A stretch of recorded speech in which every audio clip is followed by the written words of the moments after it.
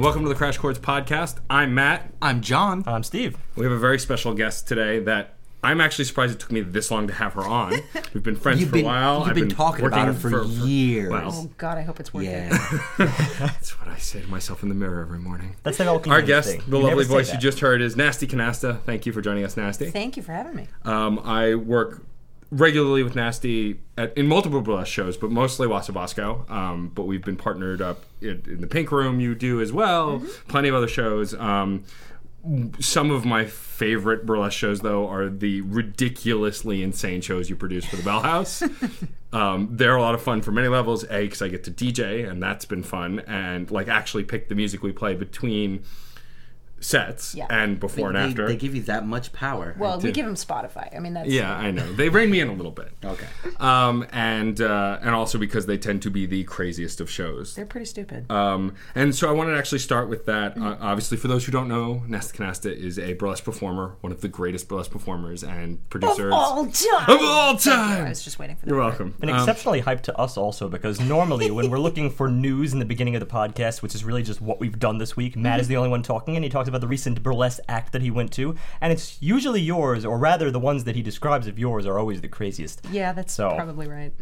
No pressure. No pressure. Sure, no worries. The first thing I want to actually talk about is one of my more recent favorite shows we've done, Stripper Macbeth, which, I mean, as a Shakespeare fan and as a fan of boobs and butts, I can get very much behind it. That's pretty much where it came from. How long had you had the idea to do Shakespeare in burlesque form? I think, I mean, we weren't the first people to ever do it. Sure, of course. People have done acts based on characters or plays or whatever, and people have done full shows that have been, a collection of those acts, like a review of those numbers. But I don't know. I want to say it was probably about a year before we actually did it. That I have these fantasies about like what are the shows that you absolutely can't ever turn into burlesque shows, like what is so, because people always post at least like 3 times a year. They post that there's a CD of like songs that it's impossible to strip to, and I always get tagged like, oh haha, I bet you can't, and like I've done like Half of them. like 4 of those songs. So I love the idea of like shit you just shouldn't be using. You're always moving the line. Yeah, I just like to fuck with people. So until I actually do the Taking of Pelham 1, 2, 3 as a burlesque show, which I swear to God I'm going to do one of these days. We were thinking, somehow we got into one of those discussions about like, oh, well, Shakespeare, and I think somebody did A Midsummer Night's Dream once, which makes sense. That's a very, everybody's naked in that play anyway. And then we were like, well, what are the plays that you really can't do or shouldn't or whatever? And then I think somehow I was like, oh, I want to do Birnam Wood walking to Dunsinane as a giant fan dance with a lot of people in it. And then we were like, oh, fuck, okay, there we go. So that kind of just happened. And then, honestly, when I come up with these ideas, when I mention it to like 2 or 3 people and they get that same like, just like, oh God, yes, look, then I'm like, all right, now we have to do it. Do it, right. So, and that one, it was real easy to implicate a lot of people in that real fast. So. Yeah. I remember the first time I read the script that you wrote for this show, and I'm just like, I was blown away by just how you transformed it into a burlesque show script. I'm just amazed that, we cut, what was it, like 17 pages 17 long or pages, something? but also like everyone took it and made it their own. Yeah, there were some performers, like, I love Albert Cadabra. He is delightful and stupid, but like he made it a shtick that he couldn't remember his lines. He couldn't remember his lines, so he was looking in his underwear, he was looking in his hat, and it got big laughs. But then Sapphire Jones comes out and does a very serious, very beautiful, and hot act that was insane. Like, it's just the dichotomy throughout the whole show was crazy. I think it had to have that mix too, and I also think because we were not really able to rehearse the whole show together as a cast really ever before we did it, that there was we just had to go with a lot of people just kind of doing like, all right, but you know what, like make a decision and go with it. And everybody did make decisions and go with them, and it was beautiful. Nothing felt like flustered or confused. It's everything real nice to hear, because it did backstage. Did it really? Yeah. I also, I mean, I never saw the show. Like, I still, to this day, I don't know how it went. Right. Well, that's something that's always interesting to me, too, is like most of the shows I'm on the side and I get to watch. But like for Kong, which you guys have done also, 2 different versions of King Kong, mind you, as a burlesque show. Well, we had to do this Kong 76, too. Just cause. Oh, so three versions? No, it was 2. It was the 2. The original and 76, yeah. That's a show where I help backstage mostly. Yep. And so I've still never seen that show, so I get what that's like. It drives me nuts. Everyone says it was good. Yeah. No, I try to, since I get to make the set list, I always try to put myself where I can, get dressed at intermission and watch everything else. Because I can't stand not getting to see the whole thing. So, shifting from specific shows to burlesque in general and the acts that you create, when you create them, and I've asked a few performers this, do you start with a concept first, a song first, a style first, or is it just kind of a crapshoot? It's kind of a crapshoot with me, honestly. A lot of... because I just like to fuck with people, a lot of things are, what can I get away with, and how can I warp this idea or whatever. So, sometimes it comes from literally like one-liners, like just what's the one dumb gag that's going to turn into a number. You like a challenge. I like a challenge. Yeah. I really do. Anytime I've got a couple numbers that people were like, "Well, I mean, because you could never do that." And you're like, "All right, well, I will." There we go. Like this is I get into a lot of trouble with this stuff. But like the one I did it the other night. It's all in a toga and and all that stuff, and it's to the B-52's Rome, because I think that's hilarious, because it's Rome, get it? And like the place, not the action. And nobody gets it. Like nobody, like literally after like 4.5 minutes of this song, like one person goes, but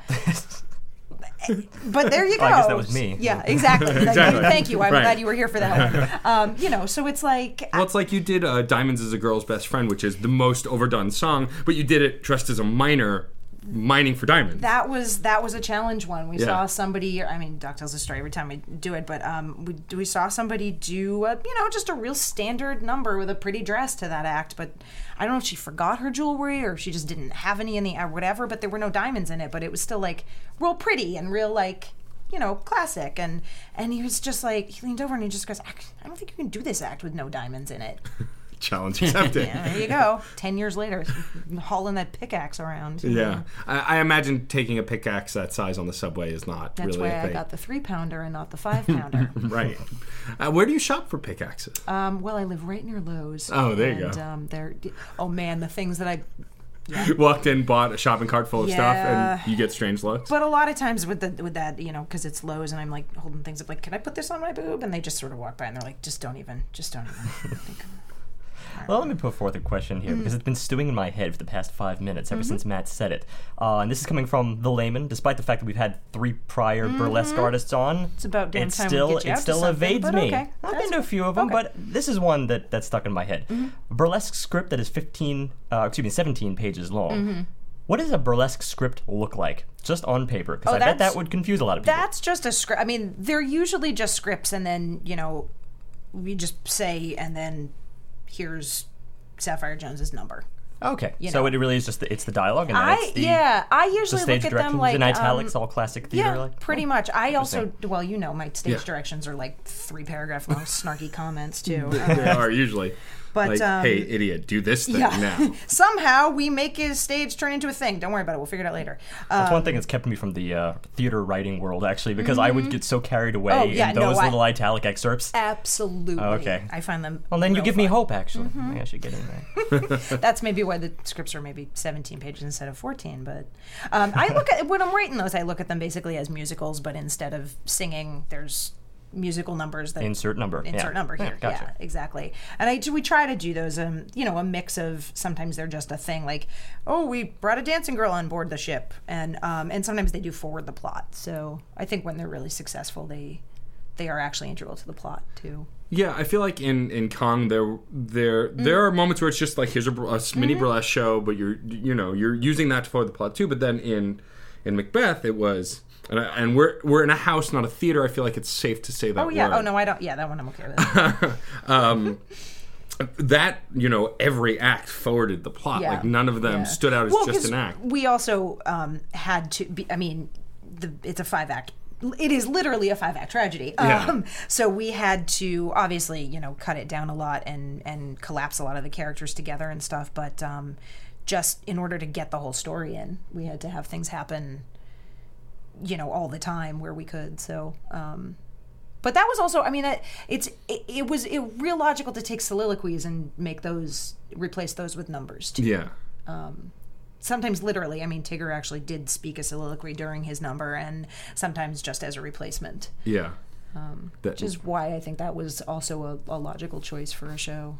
Yeah. I think I've yet to, based on what you say, I don't think there's anything you can take on and not make successful in burlesque. So do you want to run music for Taking of Pelham 1, 2, 3? Because yes, I absolutely do. I want notification immediately on as soon as. In fact, I want to be there for the rehearsals. I want to see how this is done. We know pole dancers, and we've just built a subway car on the stage. and there you go. Hopefully Ivory Fox can just just pole dance on the subway car on stage. One hostage by one hostage. I actually want to talk about something that you brought up a few times, and I think this is the first time that we've had somebody in the burlesque scene who's actually brought this up, the plot, like the show plot, because from the few shows I've actually been able to get to, which was even before Matt got into it, I never really saw a plot. When did you make that transition from doing a piece to actually designing whole scripts for these shows? It's something that has happened in the past. I mean, we didn't invent it, but for the most part, you're right. Shows are usually cabaret style reviews, and at the most will have themes sometimes. They'll either be like a sci-fi show or a Christmas show or whatever.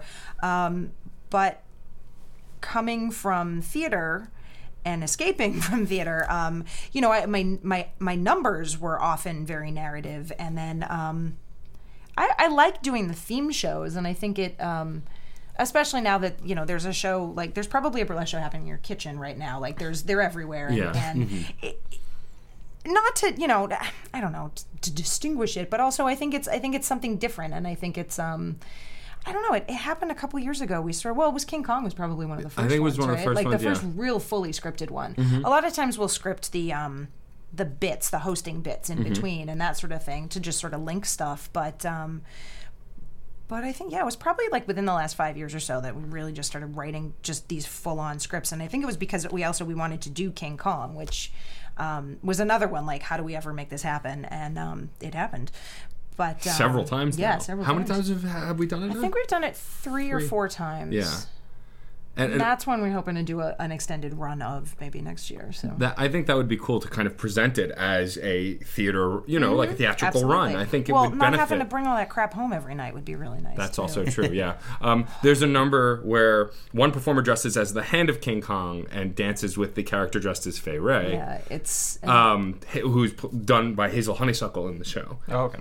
And it's a Episode giant... 35. It's just a giant ape hand dancing with a woman. It's the dumbest, most awesome really thing. Stupid. Yeah. It's really and then they did that number for the Valentine's Day show because it's a love between a hand Hazel was and a like, woman. "Hey, that's a love number, right?" Yes, it is. Sure. Go ahead, do it. I think next I want to ask, because I don't even know that I know this really. I know that you have a theater background and you went to school for theater, right? Yeah. So when did you start transitioning to burlesque? Because obviously at 5 years old, I imagine you weren't doing burlesque numbers in your kitchen. No, although I was dressing like a lunatic. And actually, we have photos, so technically I probably was. But we only get 3 gallery photos now. You gotta pick. Oh, I have one for you, man.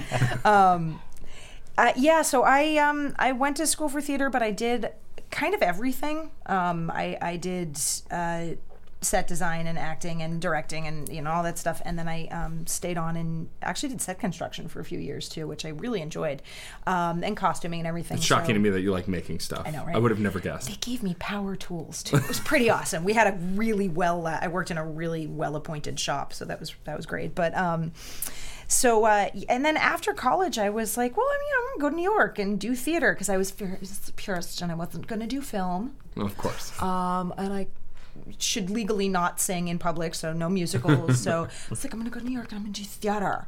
And that did not work out so well. But part of it was I was never any good at the business of theater.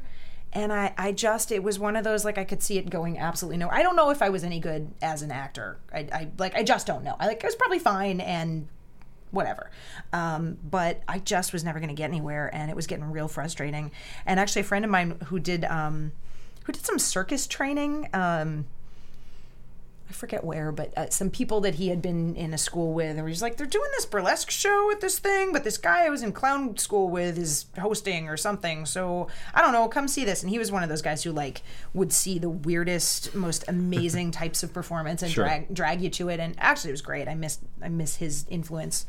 And I apparently watched the show, like, literally with my mouth hanging open, because I didn't. You know what? I went to 4 years of Ivy League theater school, and nowhere in there did they say that this was happening. No, nowhere, or that it had ever happened. Yeah. Not even back in the Lydia Thompson and the British Blondes in the 1800s, and like nothing. And I was like, are you kidding me? Like, you never said.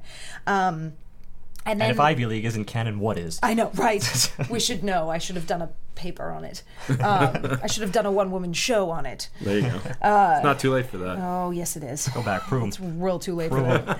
And then a few months after that, the same friend he was on a casting call list for the old Galapagos Art Space, which has since moved on and then closed down, but for something, and they were like, we're looking for variety acts, including burlesque, and I put some shit together and went in and auditioned, because you had to audition then, which is possibly not the worst idea in the world. Yeah. And it just kind of went from there, but that was, as of 9 days ago, that was 12 years ago. Wow. So you've been doing this a while. And it pretty much just went from there. I mean, at the very first show I did, I met the woman, Veronica Sweet, who ended up being my producing and performing partner for many years. She's since retired, but literally at that first show, and she was, and we were like, oh, Sweet Nasty. Hey, that would be fun if we did it. If we ever did a show, it should be Sweet Nasty. And it was Sweet Nasty for many years. In fact, it was Sweet Nasty for a few years after she retired too. She let me keep the name. So That's cool. Yeah, but and at that time I sort of started transitioning out of theater, and for a few years I still worked with people that I knew, and had working relationships with, but I stopped going to auditions and all that stuff, and now it's kind of, because I have the other. I mean, obviously I perform a lot anyway, but because we have the plays and I did the Naked Girls reading for a while and that sort of thing, I feel like that's been channeled into places that I'm more comfortable with, and I'm more confident in the quality of the work, so I feel like I can sell it better in any way. And I'm Sure. like, oh yeah, I'm doing the show. Like, I mean, God, years of like, well, I'm in this play, but you probably shouldn't see it. It's actually really crappy. The theater's really gross too. And I'm like, you know what? There's going to be 10 awesome acts in this show. You should totally come see it. Exactly. Hey, that was me for the first 2 years of this podcast. Yeah, don't listen to it. Much to Matt's chagrin. Well, you learned eventually. This is it. Now I want to shift a little bit to talk to you about music, because one of the reasons we've become such good friends is because of the stupid music that we love together. Like, we have a mutual infatuation, I dare say, with Paula Abdul, Yes. especially Not several just- of her music videos. And not just her butt. No, not just her butt, but that Mostly too. her butt, Mostly yeah. her butt. But her butt. I've kid Nasty for a while that I want her to do a Paula Abdul act. Everyone remembers Opposites Attract with MC Scat Cat, Yep. the cartoon cat. I want her to do a duet act. She mentioned Evelyn Vinyl, who's also another delightful performer. You're doing screwed, maybe with Evelyn. her. You're in on this. You've been cast. It's Yep. done. But I want to see that act come to life, It'll because happen. it's one of my favorite ridiculous music videos of all time. Or I'll do it with a sock puppet. Whatever. You have done that. I have done that. She has created a puppet version of herself Yes. that also strips, Yes. And has a puppet. and that puppet has a puppet on its hand. This is stage act? Because This it is sounds like a stage really act. good web series. No, actually. that's It's actually a burlesque number. act. Yeah. Oh Lord. Do you have? I even dare ask this. I ask musicians their favorite songs, and they can never decide. Do you have a favorite act that you like to perform, or maybe a certain type of act you prefer? You really love performing right now, maybe? It goes. I mean, it I changes imagine a it lot. changes, yeah. The one that I'm really enjoying now, because it was the culmination of deliberately the culmination of a lot of things, is my the cat act. Have you seen that one? I don't know if I've seen that one. I haven't done it a lot because it involves carting around an armchair. Oh yes, I think I do remember or this doing act. it at a venue that has an armchair. I think I do remember. Yeah. So part of what I like about that is the music on that one, but that one, it was I assisted some folks in reviewing applications for a festival a little while ago, and I was all watching a lot of videos and just writing down comments and stuff, and I realized, we know since like the dawn of time there have been sexy kitty cat acts and burlesque, but like there was like a good 60% of the stuff submitted was sexy kitty cat acts, and or just kitty cat acts, group numbers, solos, whatever. Like stick a tail on it. Oh my god, it's the burlesque. Put a bird on it. Put a tail on it. So there were a lot of those, and they're all sexy cat, and that's real good for performers who can like access that. But for people who maybe don't have that slinky links down, great. It's weird, and I also loathe cats, so. I'm gonna get hate mail, but sorry, I should not live with a cat Fair enough.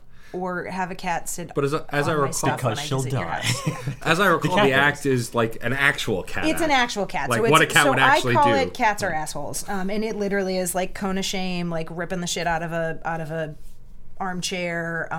There's dead birds. There's a rhinestone butthole, because that was the one thing that I remember more than anything about 15 years with two cats in the house was Buttholes. so much butthole and uninvited butthole. They don't mind showing it. No. And then there's a litter box full of glitter, but there's also a lot of because there's also like there's chair dances and glitter pours and fan dances, and so I'm also trying to fuck with all that burlesque stuff too, because I have nothing but contempt for my chosen art form apparently, which but it's natural to have consent for your Don't help chosen him. art He doesn't form. need your help. So that I'm enjoying performing that one, but it's also because I don't get to a lot because Sure. of the prop issue. So, I also like we do bathtub gin shows 2 or 3 times a week, and that's a floor show in a restaurant speakeasy kind of thing, and they want more. More classic, although I did a wax pour last night to Led Zeppelin, so it's not really, it doesn't What have to be song? super straight. I Can't Quit You, Baby. Good Nice. song. That's a good song. Led Zeppelin, stripper music. Stripper music. Oh yeah, Led Zeppelin, stripper music. I have no problem admitting that. I don't trust a stripper who's like, nah, I couldn't really get down to Led Zeppelin. Like, then I don't want to talk to you. It's I don't- intuitive. Oh my practically. god, like you can't not. Yeah. But so I kind of like that there. I'm also having to do some like non-cerebral stuff, Right. and not just like put on a costume, take off a costume, pick a song, which is a real good exercise for me. It's Yeah. not my ultimate goal as a performer, but it is a really good exercise for a lot of things that were lacking in my toolbox. Anything that allows you to get into character and then get out of character and into another one really quick, I think it's good for an actor, it's good for an actress, it's good for any form of arts that involves acting to any sort. Definitely. So, yeah. I'm behind And you on having that. to convince people on the fly who don't necessarily know why there's somebody in a sparkly dress with their tits out in their hors d'oeuvres. Like, for some reason, they don't tell people that there's going to be a show sometimes. And so you're Yeah. like, hi, nice to meet you, boobs. Like, it's interesting. And it's real interesting being literally, like, not even a foot away from people. Like, you can touch them if you want. And we'd like to, wouldn't. because we like to. Well, yeah. I know. And sometimes it's so wonderful, and they're just like, "Oh my god, that blew my mind! It was great." And sometimes you take their phones away from them and give them to the waiters until you're done, which is kind of fun too. I'm sure. How volatile. The music for your acts, do you find that you pick a song and then create around it, or do you kind of just search for songs to match the stupidity you create? It goes back and forth. It does. Sometimes it is literally I have to do a number to this song. I don't know what it is. Sometimes it's oh my god, I see the total stupid thing that Right. would go with this, and sometimes it's I want to do a number as a figurehead on a ship, and it took me a long time to find the music for that Right. number. Went through a lot of stuff. Did you end up just looking up like sea shanties and stuff? I tried a lot of sea shanties. I tried a lot of just songs about oceans and stuff. And then I think I ended up with Sitting on the Dock of the Bay, Yeah. but a kind of weird remix of it. Yeah. It was definitely one of the more interesting musical choices I Yeah. remember, because it was something I'd not expected. When I don't have a huge musical knowledge, as we've discovered tonight earlier, but This was an interesting choice. well, but this we'll tr- get I to mean, it. this We'll get one to it. itself is, but there's a lot of stuff that I'm like, we'll just type something into one of the music interweb music things and go from there, because I literally, like, I don't know, if it was on one of my 80s compilation CDs, then I know it, but other than that, But it is an important component because you do have to choose the music in the end for every absolutely. act. So it And may just be that when that's your profession and that's the task, that's the capacity in which you're usually involved with music, then that tends to be where you stay. And it tends to color how I listen to music, too. I mean, Yeah. a lot of time, it's real hard for me to listen to any song without sort of thinking, perceiving, could I do something with is this? it possible? It's funny because Is it burlesqueable?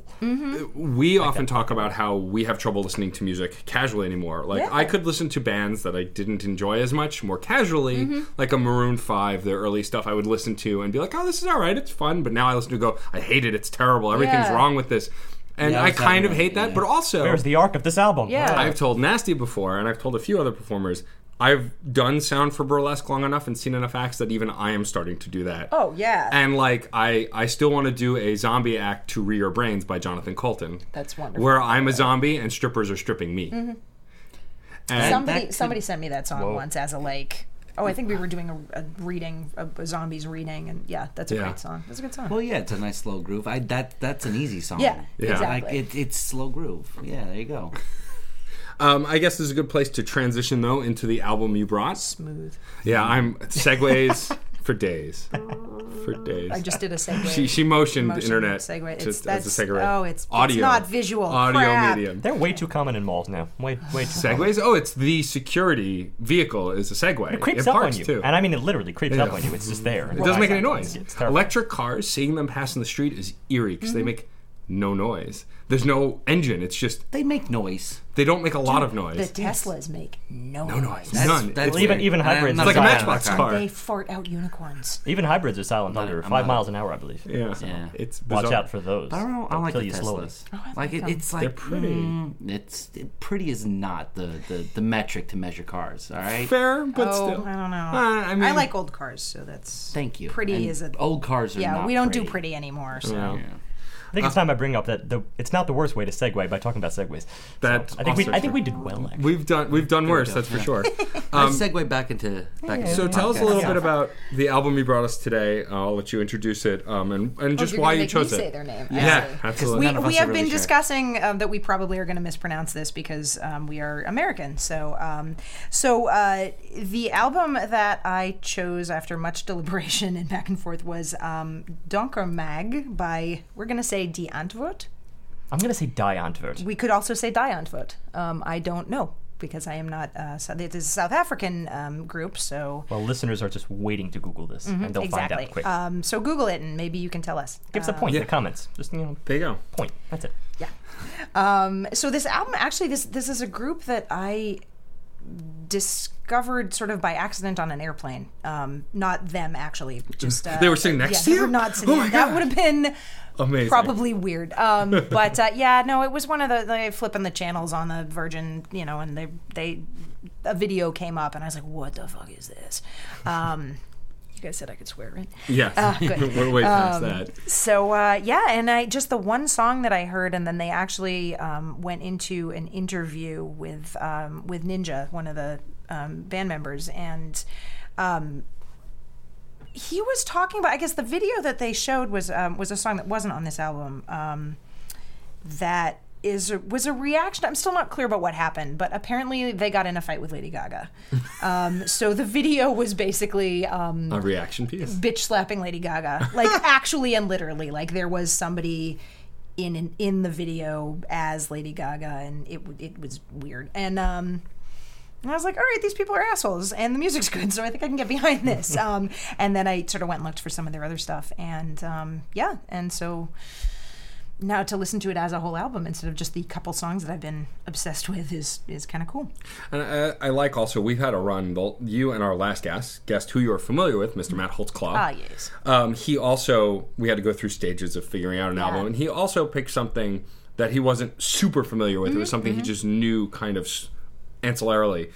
That's a word, right? I'm going with it. It is now. You said it. That's true. And so I think it's refreshing. And I said on that episode, too, I like when I'm blindsided by something I'm not expecting because I feel like our reactions tend to be more natural. Whereas if it's a band we have expectations of, absolutely. We're even if we try not to, we're prejudging a little bit. And here, I literally had no idea what to expect. In fact, I've been forced to say at gunpoint on air that I thought they were a folk act. I don't know why. I just did. And I was very wrong. They are not. They are rave, rap, or... Rap, rave, rap, one of the something two like that. combinations. And actually, that drew me to them very early when we were doing the podcast. I almost brought them on their previous album, Tensions, I believe it was called. I recognized the album art because it was really provocative. It's just like a bloody red span low, with lots of white, angelic kind of a look. And it was one of those ones that kind of caught my eye. And I didn't even know it, but I knew them in a completely different form because they were actually two of the starring actors in Chappie. Yep. And they were like spot on great for that film. And I kind of fell in love with them as actors, as an actor-actress. I didn't even know they were in a band. I didn't even know they were a couple, that they have a daughter together and everything like that. And when I was listening to this, I recognized the voice and couldn't place it for the longest time. Right. Like I didn't even make the album connection until that's earlier funny. today. And when I was Googling them, I saw the pictures of the two of them together. I was like, oh my God, Chappie! Oh, now I can love them in something completely different.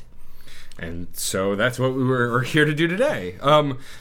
I had no familiarity with them. I even went back and listened to their quote-unquote big single that was listed on Wikipedia, and I had not heard it before. Which is kind of refreshing to find hip-hop that I haven't heard before, because I listen to a lot. This may come as a shock to people, but I'm really into indie rap. I know everyone who listens to this in my other show had no idea. It's not a visual medium, so you can't tell that I'm doing my surprised face. Yeah, but it's a good surprised face. Well, jumping off of that point, because I also didn't expect this to be rap, rave, rap, whatever it is. I didn't expect Whatever they anything. kind of quantify it as. Yes. So just, I guess, to fill in the fourth expectation here, I had no expectations, and frankly, my feelings on this album were rather complex. This is kind of strange, but this is the first album in several weeks in our podcast here that actually has challenged me in a while. And I mean that in the sense that this album is an extremely eclectic, moment-by-moment blend of things that I either like, love, hate, am intrigued by, am bored by, appalled by, and also extremely amused by. And no album recently has challenged me to that extent. So, because recent albums, they've mostly been pretty clear-cut. Like, we know we love them, and now it's a matter of proving it and kind of whittling away the other stuff, or the vice versa. So, yeah, we have a lot to discuss, and I imagine maybe a lot to argue about. Which should be said, because I don't think it has been said, they are from South Africa. Has that been said? Yes. I believe Nasty mentioned that, but it's always worth mentioning again. It was all right. Well, let's hammer that home because it's actually, I think, a very important element of this album. Yes, definitely. The accent, first and foremost, which you will hear in the very first track. Which is an intro skit, and I heard in a South African accent. yeah, absolutely. I think Although John suspected it was a clip. No, it's not a clip. I think they're actually... No, I think it's a quoting quote. Yeah, I he's think it's a quoting quote. Scarface. But it's him talking. Yeah. yeah. But he's quoting a movie, I think. But And it was... Well, he did. It didn't sound Latino. So. Oh, no. for sure, no. But in this case, it actually gives you just an idea of what the sort of pacing you're going to get for the musicians on this, for the rapping. You understand what you're going to hear, the voices you're going to hear right away, which is a positive thing. But that said, it's not music. This is a full-fledged introduction. Here is both the attitude and the voice that's going to be the primary focus of this album. The two musicians and what they're going to try to present. Because it's called Don't Fuck Me. So you kind of know what you're getting right away in a lot of ways. And he's essentially on this voicemail he's leaving, telling this person, Tony, I believe, to not fuck him. Don't do it. And it's just, I think there's something interesting about the over-the-top character that, whether he's sincere or not, it feels so over-the-top that I can't help but be amused by it.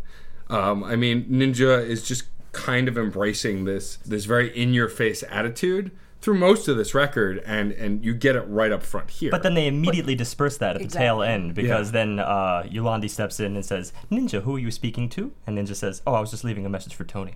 yeah, like Yeah. so Casual, nonchalant. like, Yeah. It also Typical sets up appointment, you know? that this whole thing is there's a huge element of parody, self-parody, tongue-in-cheek. I think that they are very much they're musicians, but I think they're also really performance art. Yeah. And that's clear right from the beginning because we're not starting with a song, we're starting with this skit, with this voiceover, with this spoken word piece. It was based on. I mentioned this earlier, but there was a quote I heard earlier in the week, and maybe it's an obvious statement, perhaps, to anyone who is immersed in the hip hop community, but is the concept that rap is theater.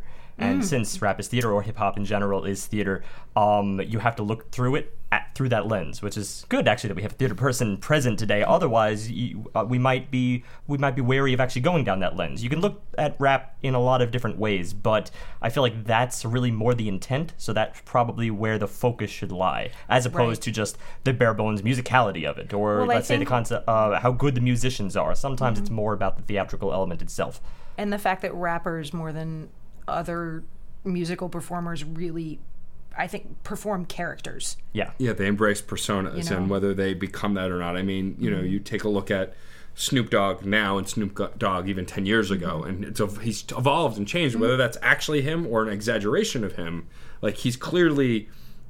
There's a maturity about him nowadays that was but definitely there's not still a present character back then, to yeah. it. Like, but it's still like, So I'm happy he abandoned Snoop Lion. well, that was his R&B name. It wasn't yeah, his rap name. Yeah, I'm so happy that didn't stick around though. I mean, it just doesn't roll off the tongue the same way. But from here we go to track 2, Ugly Boy, which is right from the get-go. Considering we get Don't Fuck Me, it's a bright song. Yeah. It's a bright song that Yolandi is starting her pixie voice right away, and it's just very high, and It's enrapturing weird. too. Yeah, Like between pulls the you two. right in. I love her voice. I think that love her I voice. think we are unanimous Yeah. on that. Just about. Yeah. this is an interesting thing because even despite what I just said about, you could view it through the musicality, but it really is more about the theater. I feel like this is an element, considering the way her voice sounds and the way his voice sounds, it's really both at once. Yes. Because it's just a sonic experience to hear how incredibly high-pitched she is and how squeaky and just clean and cutesy, but yet it's not that if you look at the lyrics. And then he is always kind of just grounding down this more mid-range baritone accent, and just the polarization of that is fascinating to witness, and that's there pretty much throughout the entire album, but this is where we get it smacking us in the face. They very much set up the interplay between their two characters in this first song as well. First song, second track, but that it's not a case where Ninja's the rapper and Yolandi's the backup, and she's They both get a fair Yeah. shake at doing singing and rapping, and they intermingle really well, their voices too. I think Yeah. they play off each other really well, and this is the first track we get a sense of that rap rave kind of feel. There's a lot of electronic tones, not a lot of physical instruments from what I can Yeah, I tell. don't It's- think Though so. there was the bass kind of groove that did flow on It top felt of like a everything. bass guitar, The but first verse introduced it, but it really did do a lot to fly on top of it. It doesn't feel natural, like Yeah. through and through, but it is a nice little, like, especially in the third verse when Yolandi's doing her bigger piece.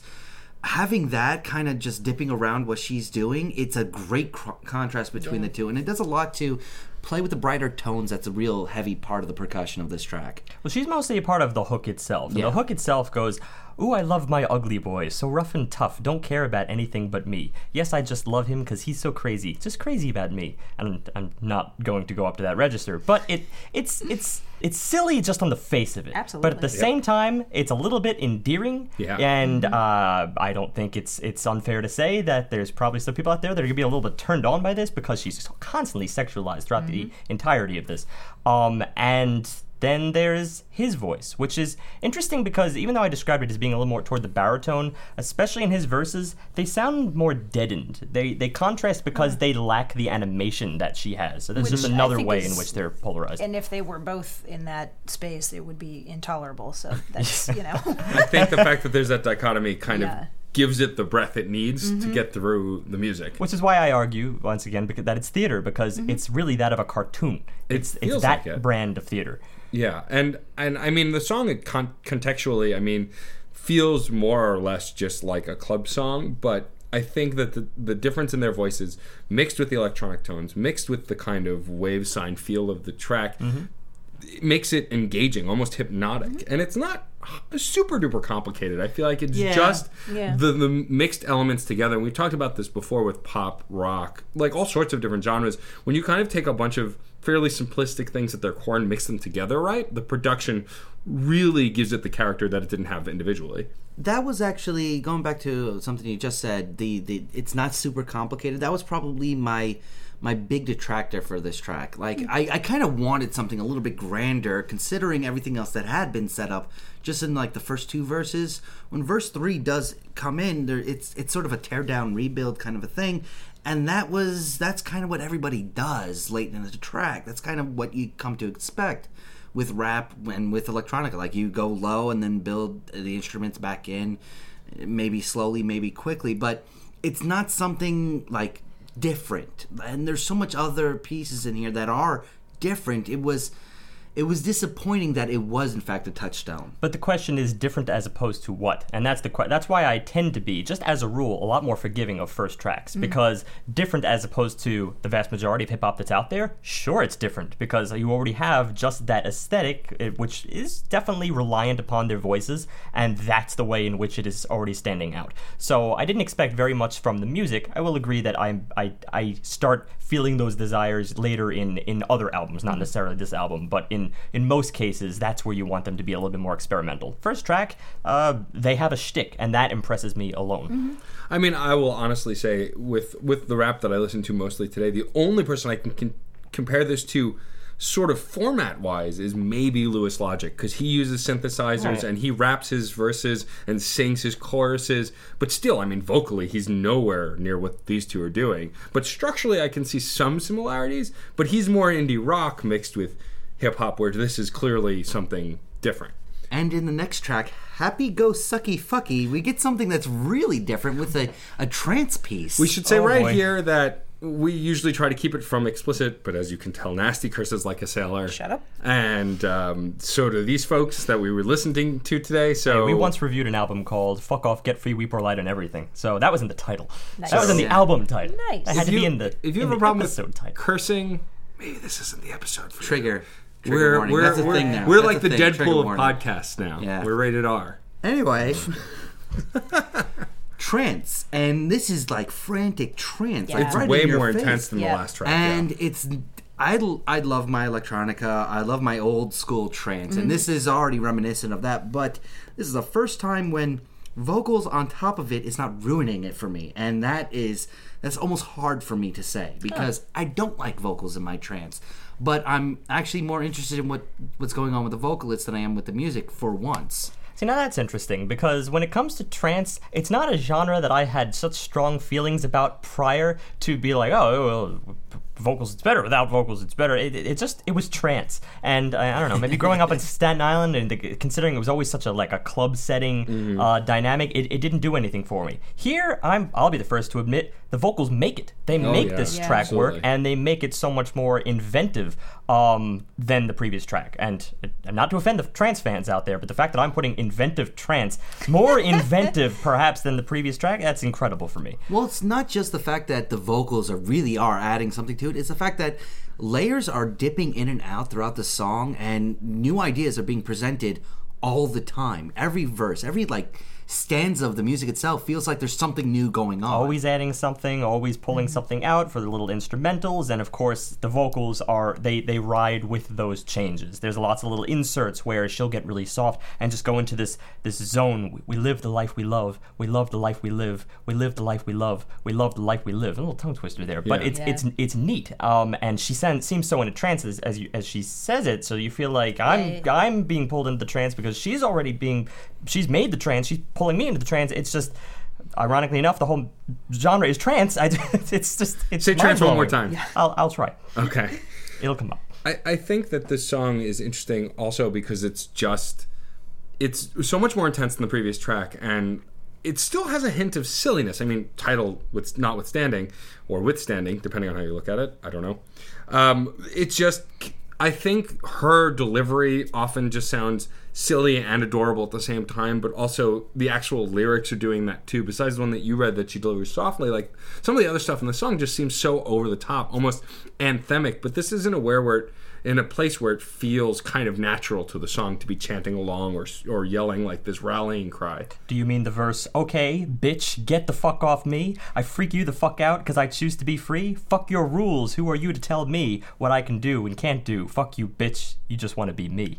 Well, then there's the mantra of this is Techno. this is where it's time Techno to heartbeat. Right, exactly. Techno heartbeat. Yeah, I mean, of course. it's just, Of it's course. just silly, but it's wonderful. I mean, it at that moment, it doesn't seem that silly. It's vocalizing what the music's doing. Yes. But specifically to that verse, this is the kind of thing, going back to what I said at the very beginning of this album, and how there are some things that, like, they appall me on one level, but they also intrigue me on another level. Apart from just trance not being a genre that I was really that immersed in prior, well, this brand of rap, or rather this brand of subject matter that is traditionally imposed on top of rap, or let's say gangster rap, the kind that is always just, fuck your rules, fuck society, fuck the man, fuck who's telling me to do whatever at this given moment. It was always so, I guess, cliche. Cliche is the word, I guess. Because that's what was sort of popularized. By rote is another word. Yeah, it's sort of the foot forward that everybody thinks rap is trying to do, or at least in its termination, what rap was trying to do.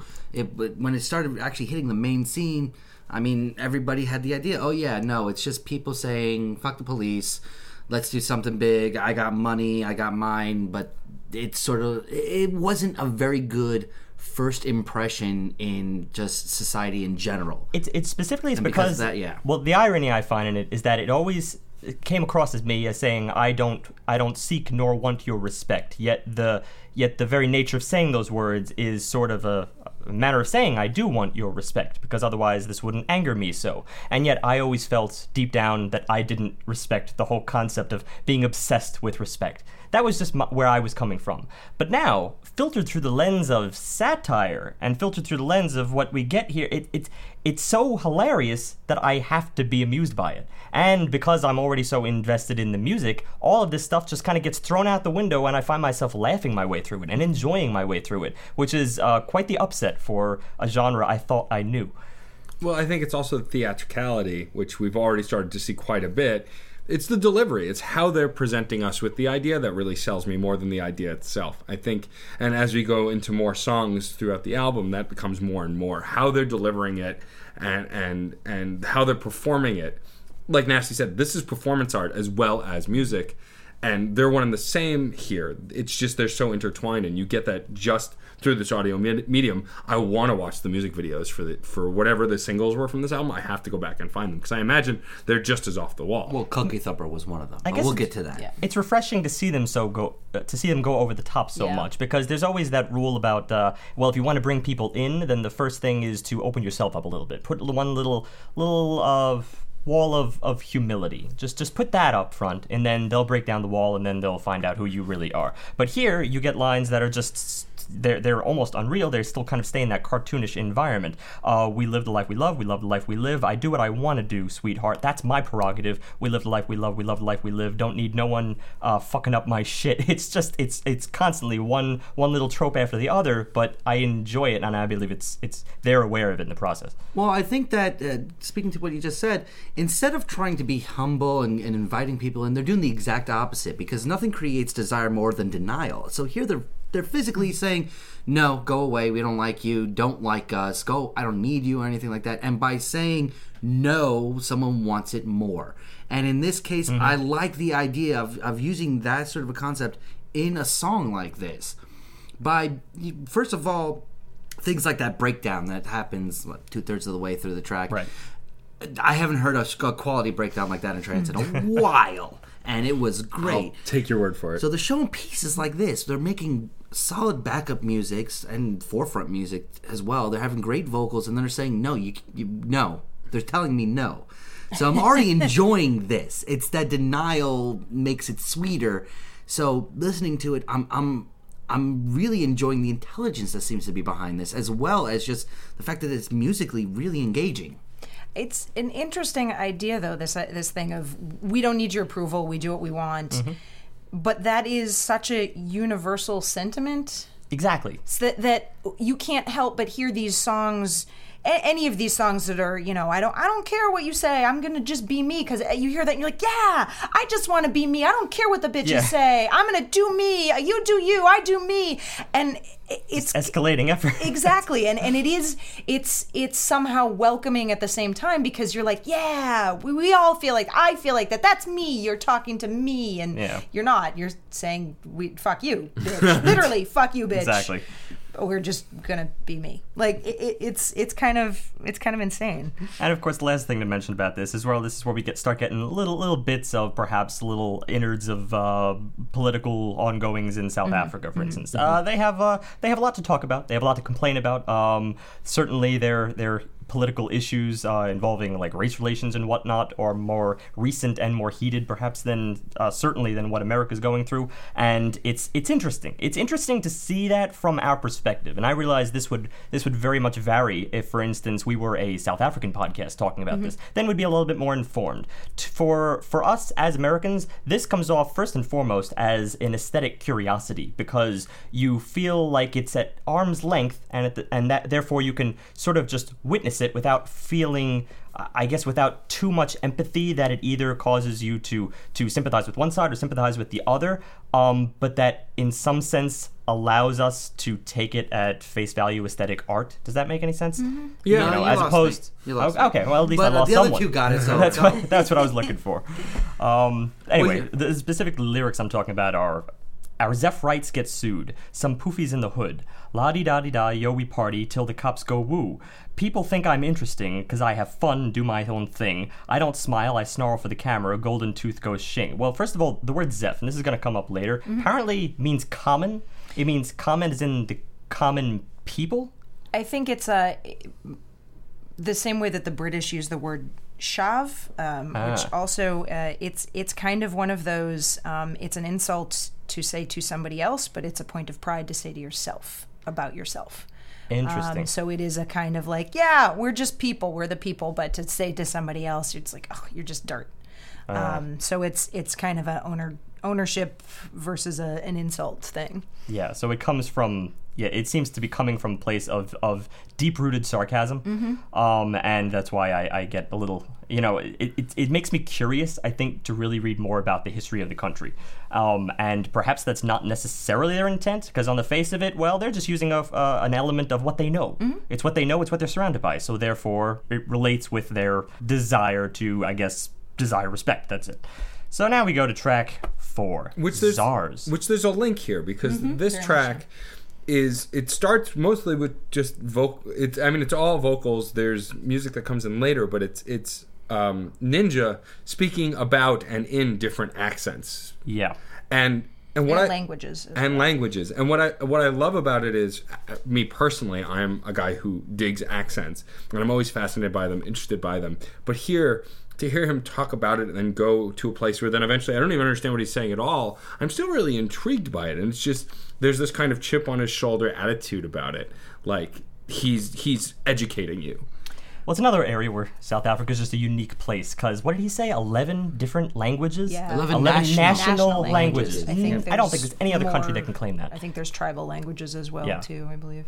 Not counting the main, which is British, Dutch, Afrikaans, and he goes into at least a sampler of that just to give it, and the chip on your shoulder definitely comes through until finally the track erupts into this almost a position of outright anger, because it's pretty pared down in the beginning, and then all of a sudden it just explodes where he's in a completely different language, can't say exactly which, plead ignorance on that one, but in the background it's just this like industrial gurgle. It sounds like people thrashing on drums in the background, and it's at that point I got the distinct impression this was not necessarily meant for us, or if it is meant for us, we can only just take it once again at face value and say, that guy he's concerned about something.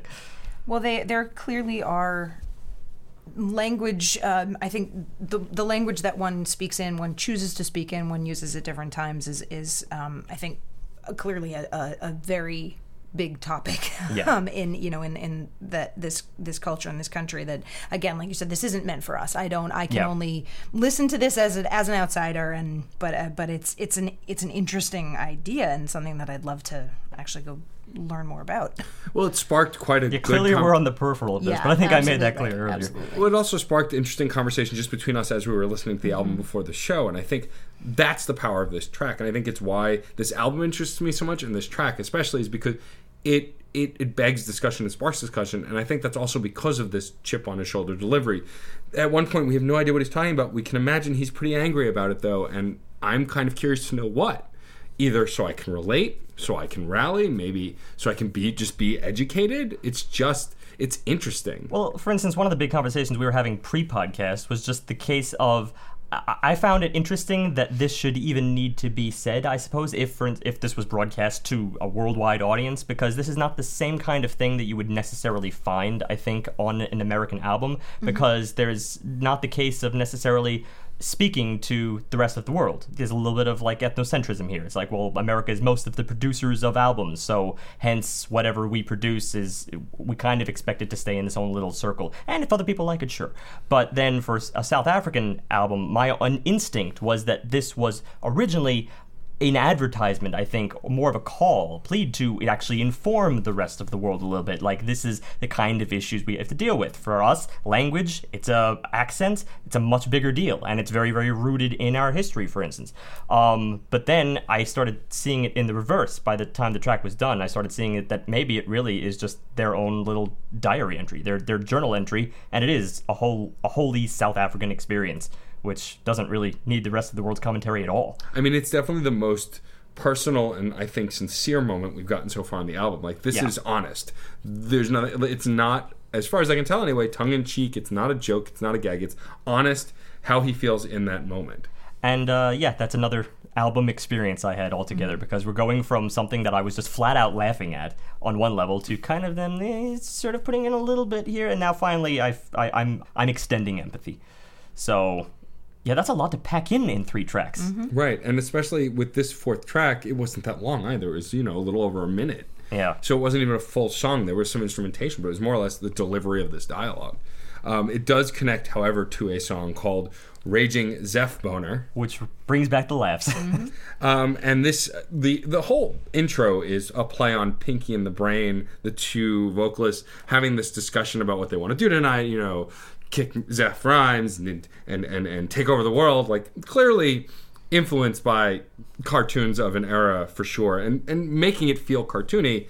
And I called it like this faux bro attitude, like a fake bro attitude, because at first it's just being delivered like a bro or someone who is like, very aggressive delivering it, but then as the song progresses, it feels more tongue-in-cheek. It feels more like a character is putting on for the song and not so much a sincere delivery of this kind of in-your-face attitude. Which took me a couple listens to actually have that realization, I think. It's the percussion that really draws in that idea for me, because the percussion it's not off-key, but it wants to be off-key. It's just not quite right, not quite straight in its head, because it's got an idea of like maybe a carousel going on, maybe a saunter going on. Like, there's different layers to it itself, but the whole thing feels like it's being filtered through a madhouse to me. It's all over the place, and I'm loving it for that. And it pauses. And that's another thing I love pointing out, is when a song knows when to take a breath and do something different. Because every time it pauses, it reinvents what it was doing earlier. It's the same reason why I love track 3. It was very engaging, but it was the madhouse instead of something that was musically evolving. It was something that was like mentally screwing with me. At times it feels like it's trying to make fun of me, and I love it for it.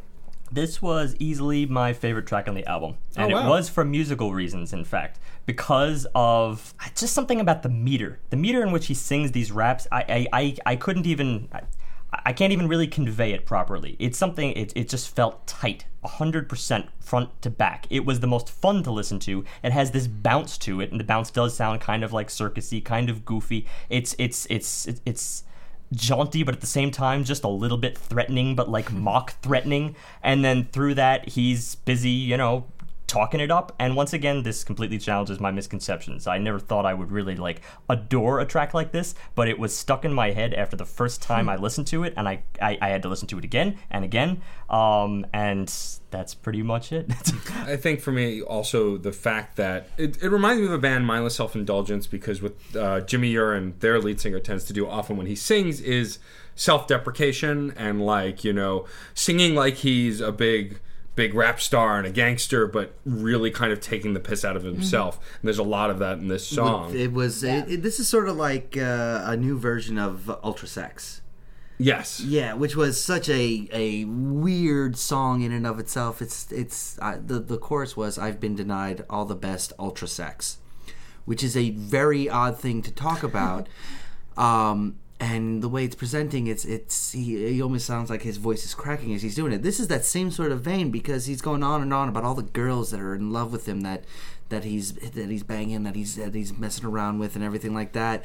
And he's calling it a raging Zeph boner, which we've looked up is a Bona. common boner. Yeah.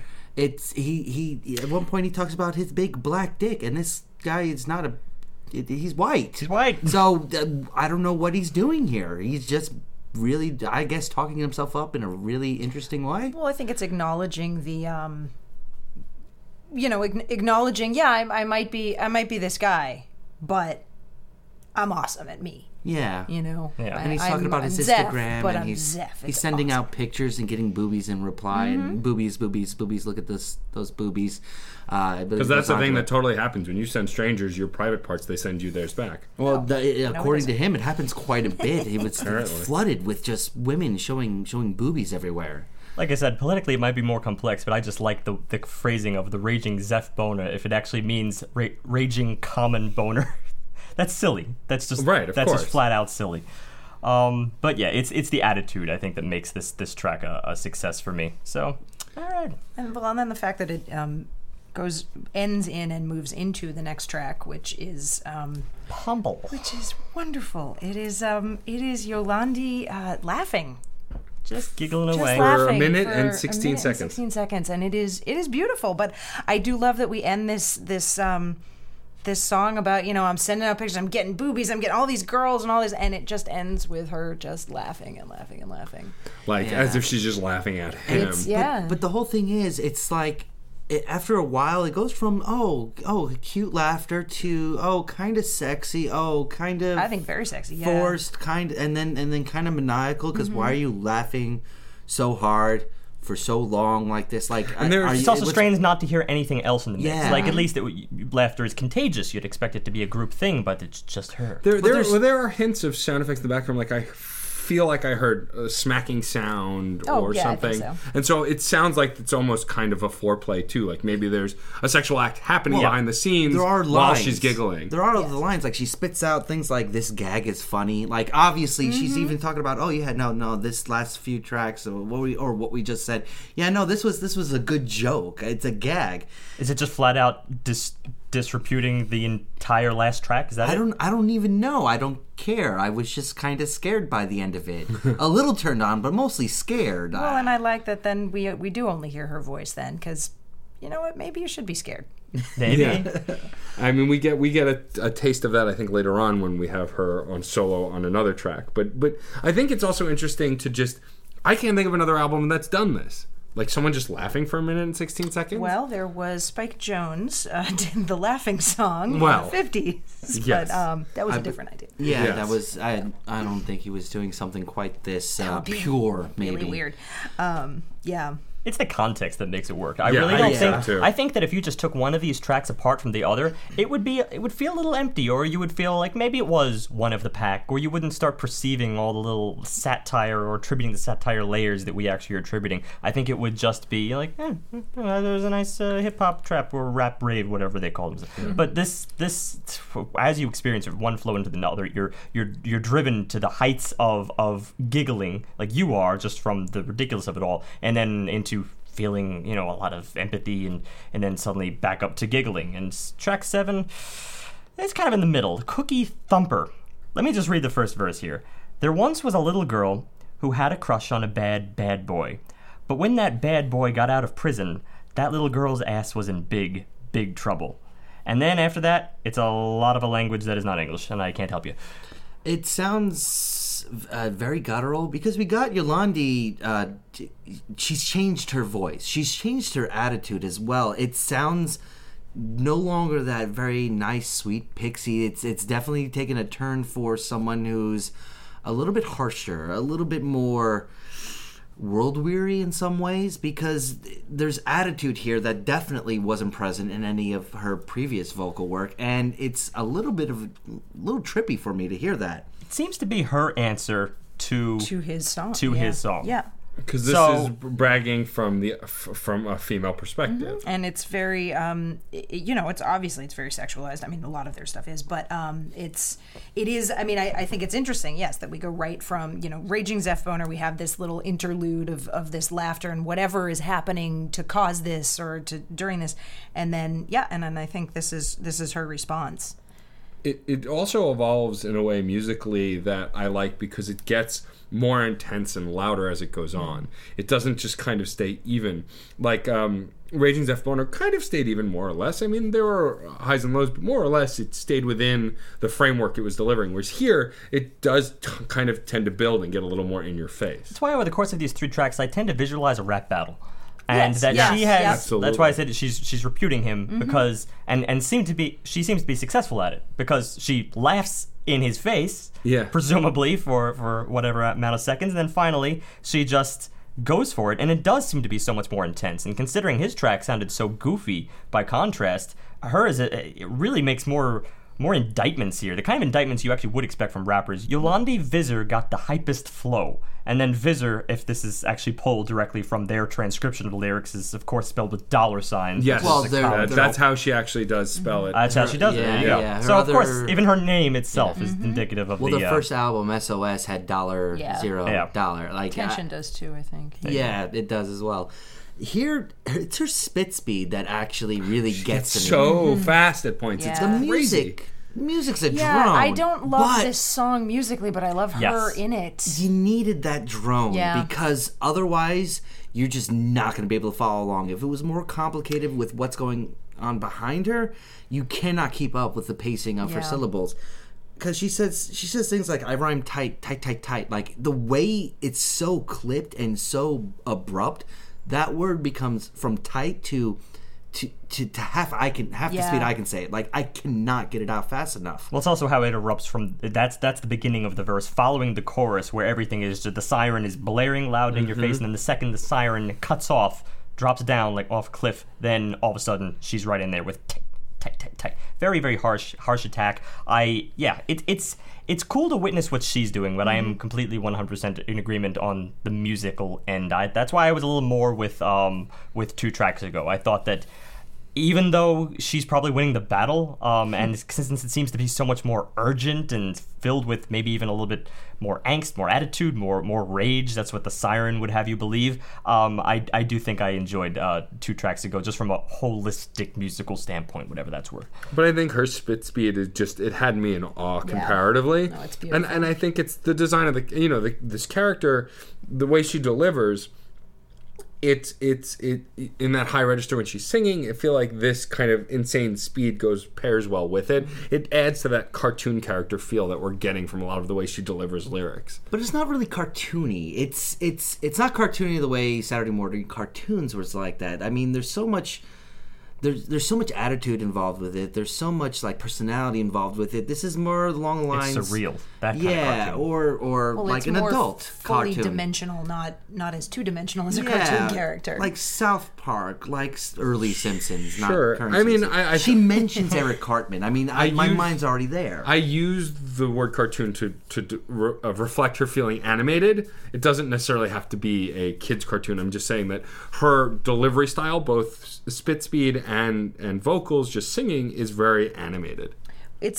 I think one thing that attracted me from the first song I ever heard of theirs was definitely her voice, and the fact that she is using this, I mean, just insane baby voice. Like, it's one way of describing it, but she's such a powerful performer and such a powerful persona, that it's really turning that on its head a lot, because a lot of times that assumed little girly voice is very it's a very powerless, it's an intentionally powerless thing, and the fact is she's just rolling in with Ninja, and from the start it's both of them saying, we do what we want to do, we don't need you, fuck you, and he's coming from his own voice, but she's these words coming out of this voice is I think that's part of what makes it so twisted, but in a really wonderful way. In an endearing way. In an endearing way, exactly.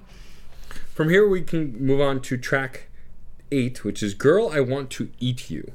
which love this song. has I the love number this song. 2 and the letter U, for shits and giggles. And For what that's worth. for what that's worth. But what I really like about this song from the moment it starts is this kind of primal beat that it has. And I said reggae at first, but Steve corrected me that it's actually reggaeton. Yeah, because reggaeton obviously was born out of reggae. It's Right. kind of in the name there, but reggaeton it's a lot more in your face. And here's the one thing I know about reggaeton: it's got the same beat. It's pretty Yeah. much every single genre, and this is a generalization that I don't mind making. Yeah. Dun, dun, dun, dun, dun, dun, dun, dun. That's it. That's Yeah. everything. That's every single thing. It's- So, just in the face of it, that little element of this track kind of bugged me. Just that little element. The rest is still interesting because, of course, it's bound to be funny. The track's called "Girl, I Want to Eat You," and it's not joking around.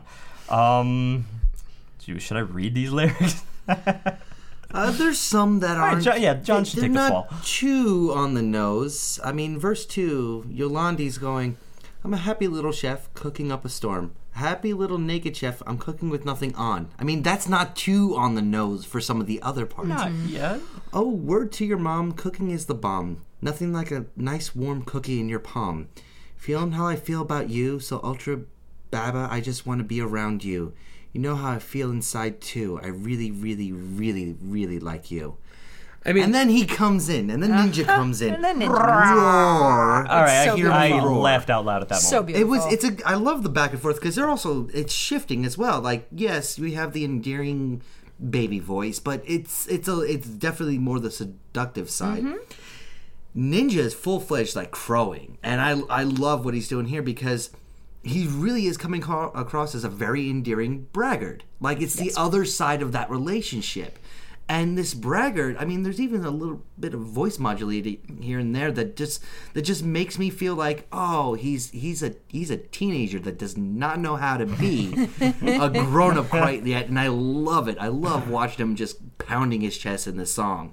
It also, you said you love this relationship, and it really does feel. I mean, capital R relationship. It does feel like there's a relationship in this song, and it's really lovely. I mean, they are playing with each other, and it's really fun to get to be a part of. yeah, it's like being in the room with a couple that's just so adorable it's obnoxious. But this Yeah. is even taking it on a more sexual level. Oh yeah, and then but shit it's- gets dirty, like Right. and you know. Smells like fish, tastes like chicken.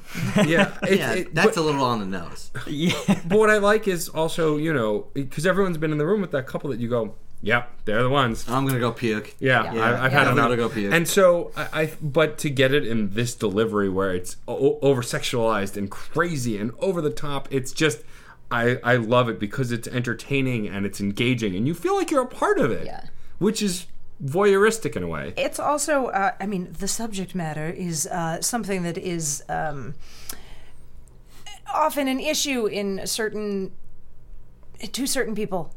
I don't know, it's something that it's kind of nice to have a song where, lyrically, both people of all the genders, or both of these genders, are really into this in a way that, and just going for it. No one is subjecting the other. Exactly, making it and it's not I'm not gonna do that. It's not I mean, sorry, there's a huge thing in with female rappers about like if you don't eat pussy, I don't want to deal with you. Yeah. And there's a lot of I'm not eating pussy with a lot of male rappers, and I kind of love that this is just, hey, let's do this, woohoo! They're both, they're really playful. It's a playful couple. They probably make you want to barf in real life, but between them, hey, that's gotta be a blast. Yeah, and they deliver that in the song. And then there's the There's finale. the coda. Oh, it's just so The coda made it a little bit worthy because I will say, just on the peripheral here, I will be maybe more of a naysayer than you guys just for this track, only on the grounds that musically I just wasn't digging it. Yeah, Yes. it's entertaining, Yeah, okay. We're all agreed. completely, And but agreed. musically it was a little down the line. And at the end, it completely changes that up because this is what Nasty You had termed a coda, which is the only thing to call it. It's not really an ending. It's not a finale. There's a clean break. And then we get almost a new little track, a new little ditty just at the tail end of this like track. a children's song. Cooking is so fun. Cooking is so fun. Now it's time to take a break and see what we have done. Ah, it's ready. Wait a minute. What we're doing isn't cooking at all. Giggle, giggle, giggle, giggle, giggle. And it's she's treating the audience like intelligent idiots. It's the exclamation point on the playfulness. Yeah, Because the she's- ending is so playful. She's just hoping you got it, It's the and kind is of thing- explaining in case you don't. I think that this wouldn't have worked had it been any other voice. That's Yeah. what I would Yes, argue. absolutely. The fact that she has that voice makes it sound like she has just changed her own persona to kind of goof around with your perceptions of what you'd think she would be like, considering what she sounds like. Yeah, I mean, it's she's not doing it out of malice, and that's I want to get that point across. This little bit is delightful. It's just making sure you understand what they're talking about, not realizing that it's very explicit what she's talking about, and the metaphors that were designed in this track. Cooking, cleaning, and chicken and fish and all the things that were used in this track. She wants to make it very clear that it wasn't actually what you think it is, and I love that it's that so endearing quality. No, it wasn't actually chicken and fish. Like, okay, yeah, It's very thank much you. that wink and a nod. Yeah, It's thank you very just- much. Yeah. But simply my point is that it was like Beyonce's voice at the end here. Yeah. And just in her It was- normal it was standard so- Beyonce voice, it wouldn't work. No, it of wouldn't course work. not. I'd be Yeah. like, really? You gotta hammer home? Well, and I think also if that wasn't the voice that she sang the whole song Yeah. in, then it would have would been also like, feel- oh, what's this weird thing that you Yeah. tacked on? Yeah, it really fits the whole structure of the entire song. Track 9. Yeah, Pitbull Bull Terrier. Terrier. Oh, that was in time. I like that. That was good. Really Tandem, Little- in tandem this with is the the cadence. two-part hardening. Two-part hardening. I do. We're leaving that one in. We're Yes. not editing that one Damn out. it, we're supposed to have cuts. Yeah, no cut Phrasing? on that one. I have to say that we're 9 tracks in, and this is the first time I'm really not feeling a song by them. Which, I mean, to get to track 9 before I get to that point isn't terrible, but this is the first song that feels undeniably familiar to me. Yeah. And Sound this is it's because it's really old school type techno. You said Zombie Nation. I said did, like Rude. Like we Crankcraft. were both in the Zombie Nation is definitely closer of the two. It was very much something I've heard since the 90s. Yeah. Well, musically and lyrically. Yeah. There's just the whole thing, and I still enjoy them. I still enjoy their voices. but yeah, it's the first time that you're like, all right, I feel like I've heard this. I've heard it. It was After even much effort, I think we ended up placing it sort of, although maybe we're not all in agreement, under the industrial banner. Anyone? Sort Yeah, of. I mean, industrial sound techno, wise, as yeah. opposed We going with that? All right. specifically the It's industrial just, the techno. song had the aggressiveness that, say, the Phobro, as I called it, in Raging Zeph Boner, but the difference is it didn't feel like a lark here. It felt sincere, and even if it wasn't, which I don't really think it was, it just kind of felt that way, and so I don't know, it felt aggressive without... With no payoff to Yeah, that somehow. it was just consistently aggressive and unrelatable almost. I think this is one that maybe, this is one like I would like more live maybe? I don't know. It could be. I mean, I could see it being Just the- entertaining, like being intense in the force person. of the music, it's a very driving beat. It is that sort of industrial idea, but Yeah. just I don't know. I don't need to listen to it in my living room so Yeah. much. That's a fair point. I mean, musically, it's not. John kind of hit the nail on the head. If you don't know what those songs sounds like, I could do an old man Matt bit and describe what that '90s music. Do it. So back in my day, we had this.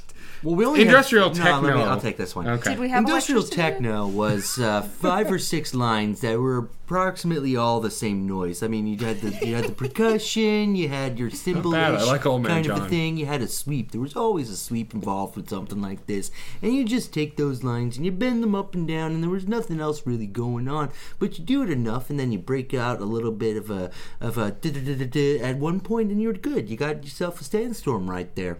And it did the same thing over and over again. There was a lot of techno that did very similar lines. What was the preset on Fruity Loops became the backbone of a lot of artists during the 90s and when they were making music. And this is using that same backbone over and over again. There's no changing. There's no evolution. There's even a breakdown where it goes all quiet and then builds up right towards the the end. same It's the same thing that you hear in all these songs. I like You how have to he have a seamlessly silence. dropped out of Old Man John at some point. Yeah, I don't know. go back I also into was it. trying to figure out why he Get off my sounded lawn. like he was from Minnesota. That's Well, what I couldn't figure That's where out. old people are from. That's my teaching voice. I thought it was Florida, but I'm Jewish, so That's I don't. where old people are also from. Yes. Well, that's where they go. There's a difference. That's true. I don't know, Steve. Do you have anything to it was add kind to of this a track? non-track, really. Yeah, Even when it exactly. comes down to the lyrics, it seems to almost be relaying some of the same points over. Like it doesn't really seem to be adding anything new particularly, or if it is, I'm just kind of missing it. Yeah. Chiefly, it's because the strengths of this album, through and through, from track to track to track, has always been its surreal elements. That's what I'm looking for here, and that has been, up to this point, what has managed to keep me just kind of immersed in this album, to the point where I couldn't even do anything in the meantime. I couldn't multitask. I was just focused. This track, I drifted. Yeah, you I fall out drifted. of it. You Yeah. really do. Okay, so that's a less than raving review on that track. Track 10, Strunk. And then we go right back up into something So, really interesting. so we should first Yeah. discuss what strunk means, which is apparently. John, do you want to? You seem like We you're have to do raring. the- I have to do the Young, intro. old, which? No. I have to do the intro. Love. Lovely, love, love, love, love, love, love. I forget how many loves are there. Makes you feel so trippy, like you're stoned and drunk at the same time. Strunk. 24/7, Baba. Yeah, and Strunk is stoned, Stoned and drunk. And this which is I not didn't the- know there was a term for that. I think they I might knew have there made was it a term up. for Oh, is that. there? No, no, It's a great word for it, though. I've used that term 10 years back, but that's different. Here they're So- attacking a. We're getting drunk, we're getting high, we're putting the two together, we're gonna get effed up. We're gonna get all sorts of screwed up. And I love that in this case we're getting another change with the vocals. When Yeah. Ninja steps in verse 1, it's a little bit different. well, we've got a ballad here, which we Yeah, haven't this really song is a heard on the ballad. album, and it's a ballad with their kind of twist. Mm-hmm. But it starts out very endearing. The vocals feel very soft and sweet, from almost like a '90s R&B kind of ooh-girl song. Like trying Earlier, to I would serenade. push it earlier because Yeah? there's something in the little arpeggio in the background. Dun, dun, dun, dun, dun. It's got a kind of a doo-wop sway to it, which really my instinct at first I think was to really love the song just because of how real it sounded, of how it kind of departed from the rest of the album just in terms of settling us into the ballad for the first time, where you get to kind of see a little bit of emotion here and there, ironically under the label of strunk.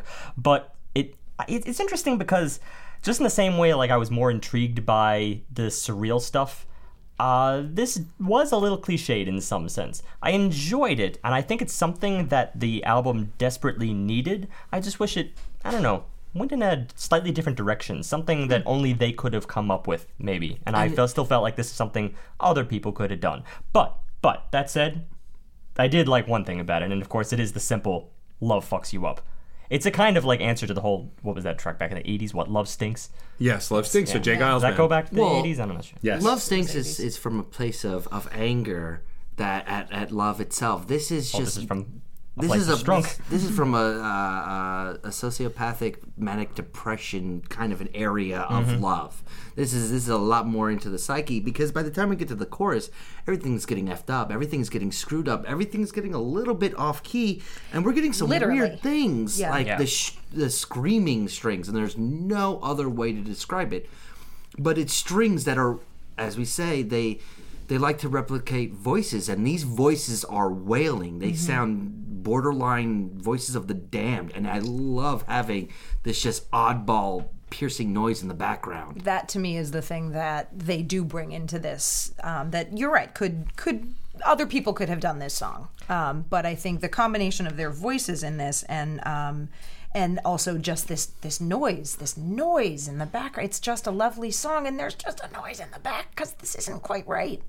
And that works really well for me. There's also a really sweet moment where, and Steve really liked it too. I forget the We time all span. liked it. Well, let me put this in context first, Sure. only because since you mentioned it, I really did like the melodies here overall. The melodies were something, really the only thing I'm saying is slightly cliche, is just that bass groove. It's kind of higher pitch, but it still is a bass groove. The doo-wop maneuver. But most of this, the melodies, if you just pinpoint the way she's in her usual register, which is insanely high, but it's the fact that it only barely sounds melodic. Yeah. It like just strays within little like half intervals, goes up and down. It doesn't stray enough for you to feel like it has like the vastness of the scale. Thus, it makes it sound more surreal, at least in that department. And then that leads us into this one moment around 1 minute 44 seconds where she pulls it's almost an old-fashioned move, but it's where she really does explore the rest of the scale, and your heart just goes out to her at this one moment. She says,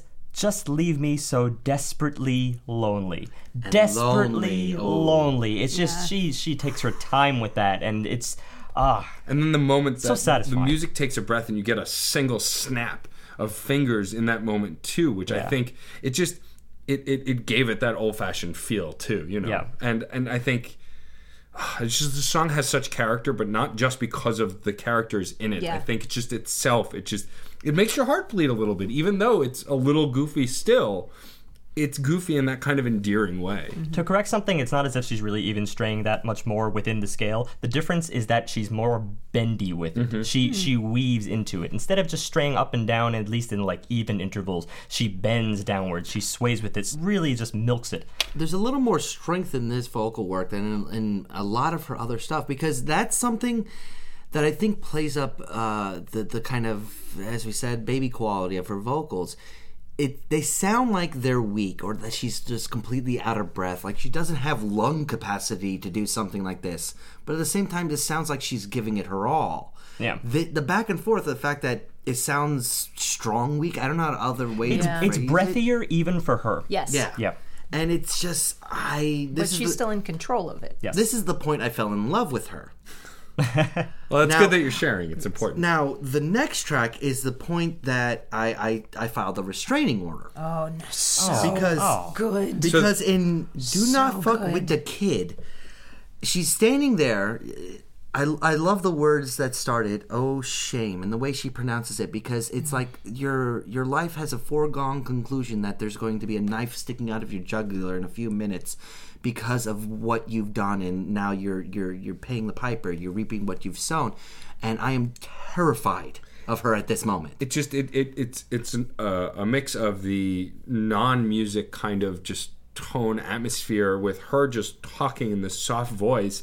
It reminds me of some versions in the cartoons of Harley Quinn where she gets really less excitable and more straightforward.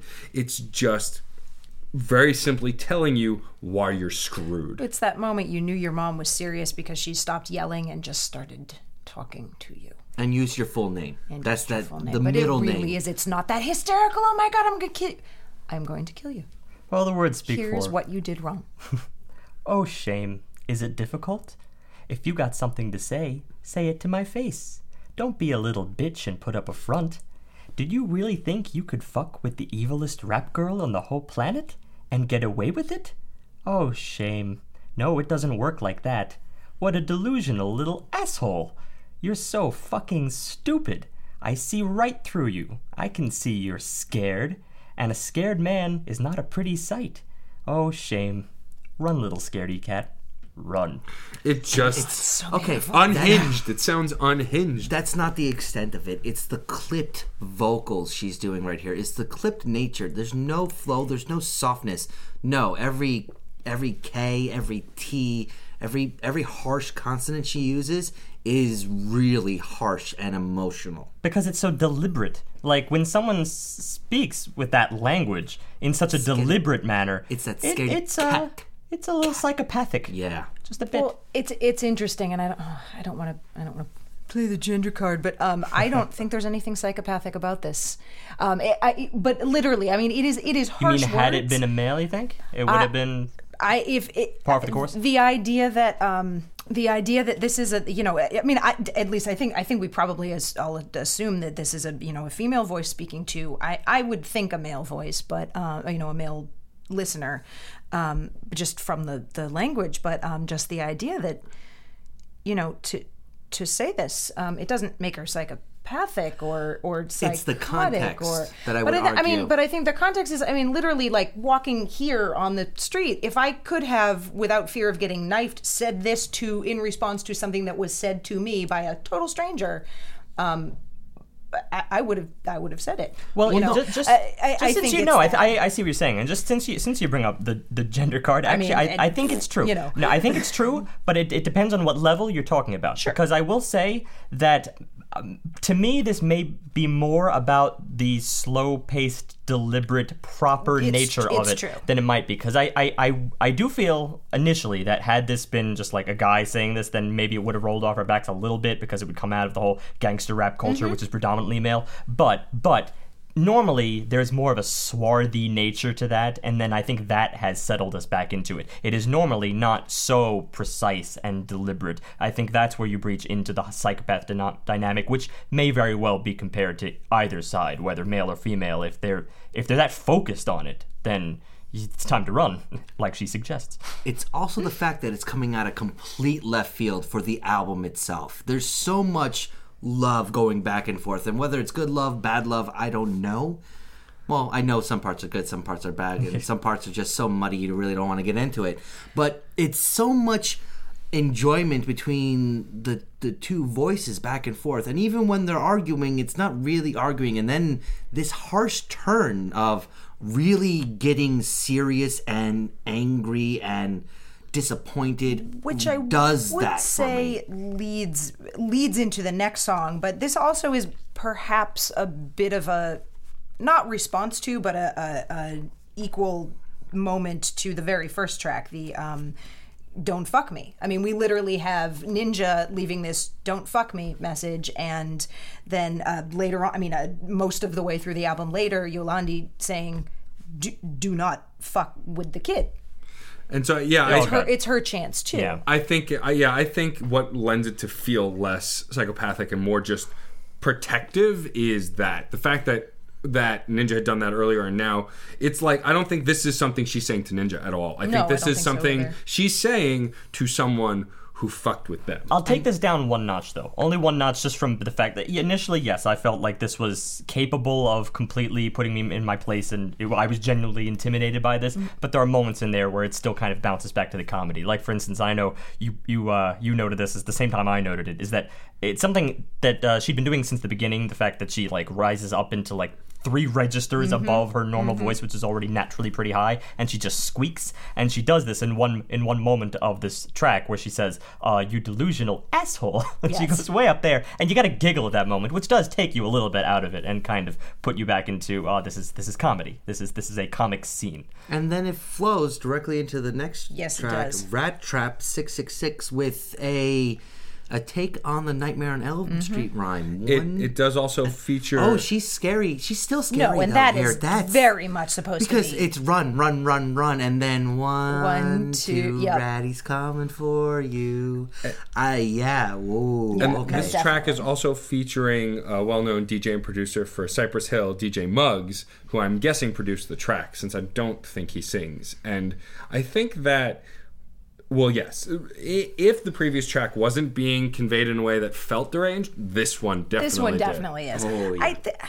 I have trouble with this one. I'm Yeah. not. Musically, I think it's reminding me quality-wise of track 9, just because it feels repetitive and I'm not getting super into it. I think the vocals are still here that I like, but this feels even closer to cliche gangster rap than track 9 very much did. so, and it feels a little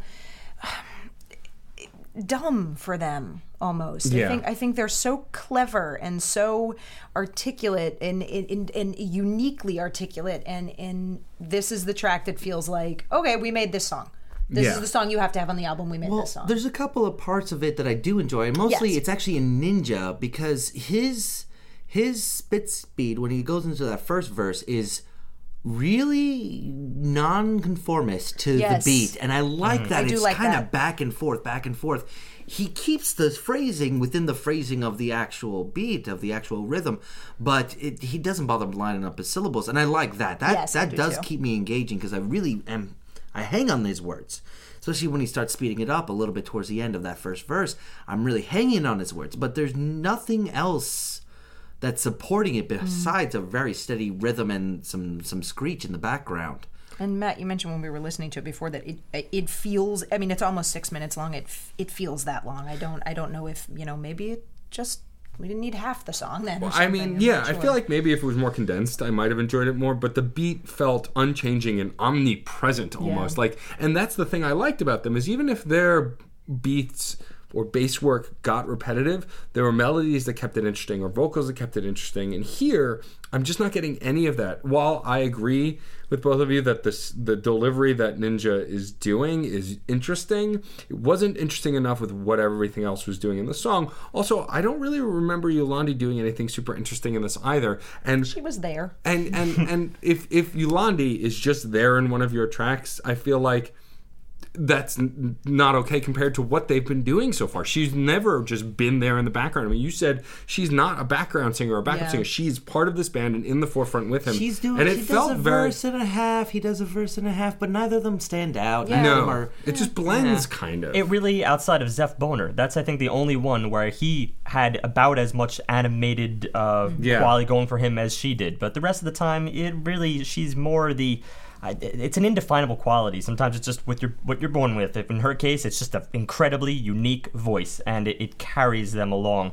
You take that away, you're more on the line. I'm still loving Ninja's work throughout absolutely. the album. Absolutely. I mean, the compliment is there. No, the I two think of them the two work, of them together is wonderful. and his contrast of having such a deeper register is great for it. More But about the content. Well, I mean, it's about the music. It's so pretty. It's about the music and the content here. The music, we already said, is pretty lacking. It seems to be one of the pack once again. And then the content-wise, it's a lot of, just a lot of trash talking going in here. It's actually a very detailed story, and I won't read this out completely, but all any listener has to do is just simply Google search lyrics Rat Trap 666, and they can try to read into this. But a lot of it, as detailed as it is, I don't think the music is really shaping it in a way that I feel invited in on that level. You have to really, really get into this. And at the end, I'm not sure I really care about it that much. Trash talking can be a part of rap culture. It was never really my... unless there's something extremely clever about it, that's just a turnoff for me. I feel like here it just Nasty hit the nail on the head. They're so good at being clever, and there's just not really any of that cleverness here. And I feel like it's a disappointment also because once I looked up who DJ Muggs was, because I didn't recognize by name who he was, when I found out he was the producer and DJ for Cypress Hill, who I love, I'm just bummed that this felt so mainstream and average. Because I expect the person who helped come up with Insane in the Membrane I expect more of, and it just didn't feel like it was here. I didn't feel anything that felt specifically Cypress Hill here either, which was a bummer. You'd think at least if it didn't feel like them, it would feel like the band he's the producer for, and it didn't really feel like either. Well, that was Less Than Raving also. Track 13, I Don't Dwank. No apostrophe there. I'm not gonna. I educatedly guessed that I don't dwank means I don't drink, but I don't know. Considering they start the song talking and arguing with one another. I mean, and smoking. Yolandi's right? going off on one story. High Tech, the mixologist for the band, is going off on another thing, and Ninja's like trying to talk to him at one point, but then High Tech's just like, no, I'm not doing it big. Fuck you guys, I'm leaving. And that's when the song really just gets started because Ninja starts free rapping, and I really enjoyed it. Yeah, this felt the most animated of his vocals and over anything else because you don't expect it. I wasn't expecting it at all. I thought it was going to be another like dialogue track. Yeah, exactly. Well, first a piece of comedy here, just from the standpoint of the fact that it is all dialogue. When you hear a High Tech's voice, it's put through such a strange filter. He sounds so I guess like on the baritone level of the rapper Wands, for instance, but even deeper than that. And it's of course distorted once again to sound very, almost electronic or robotic. To sound very cartoonish, and it seemed like they weren't really getting along here. But then in the background, when the track really gets going and Ninja gets to have his whole his whole rant, which was very impressive, I agree. He's in the background, High Tech is in the background, just kind of laughing. Like he's almost turning around, going from a position where he was originally angry to kind of being like, yeah, that's funny. And then he's completely brought back again. And then the beat comes in later. That's what I gather.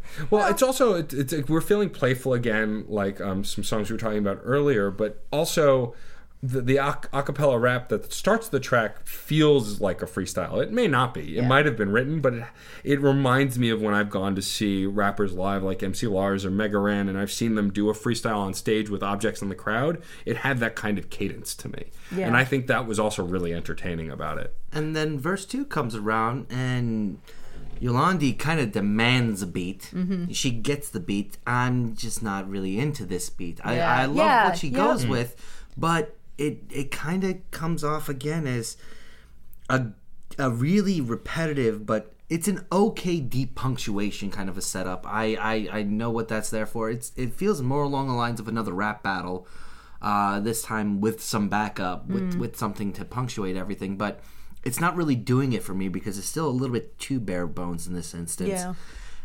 Even though I like some of the stuff that stays simple in this album, here it's just not enough when you're going to go from a really awesome freestyle to something that is musically inclined with an actual rhythm. Yeah. I think I might have enjoyed it just because it was better than 12.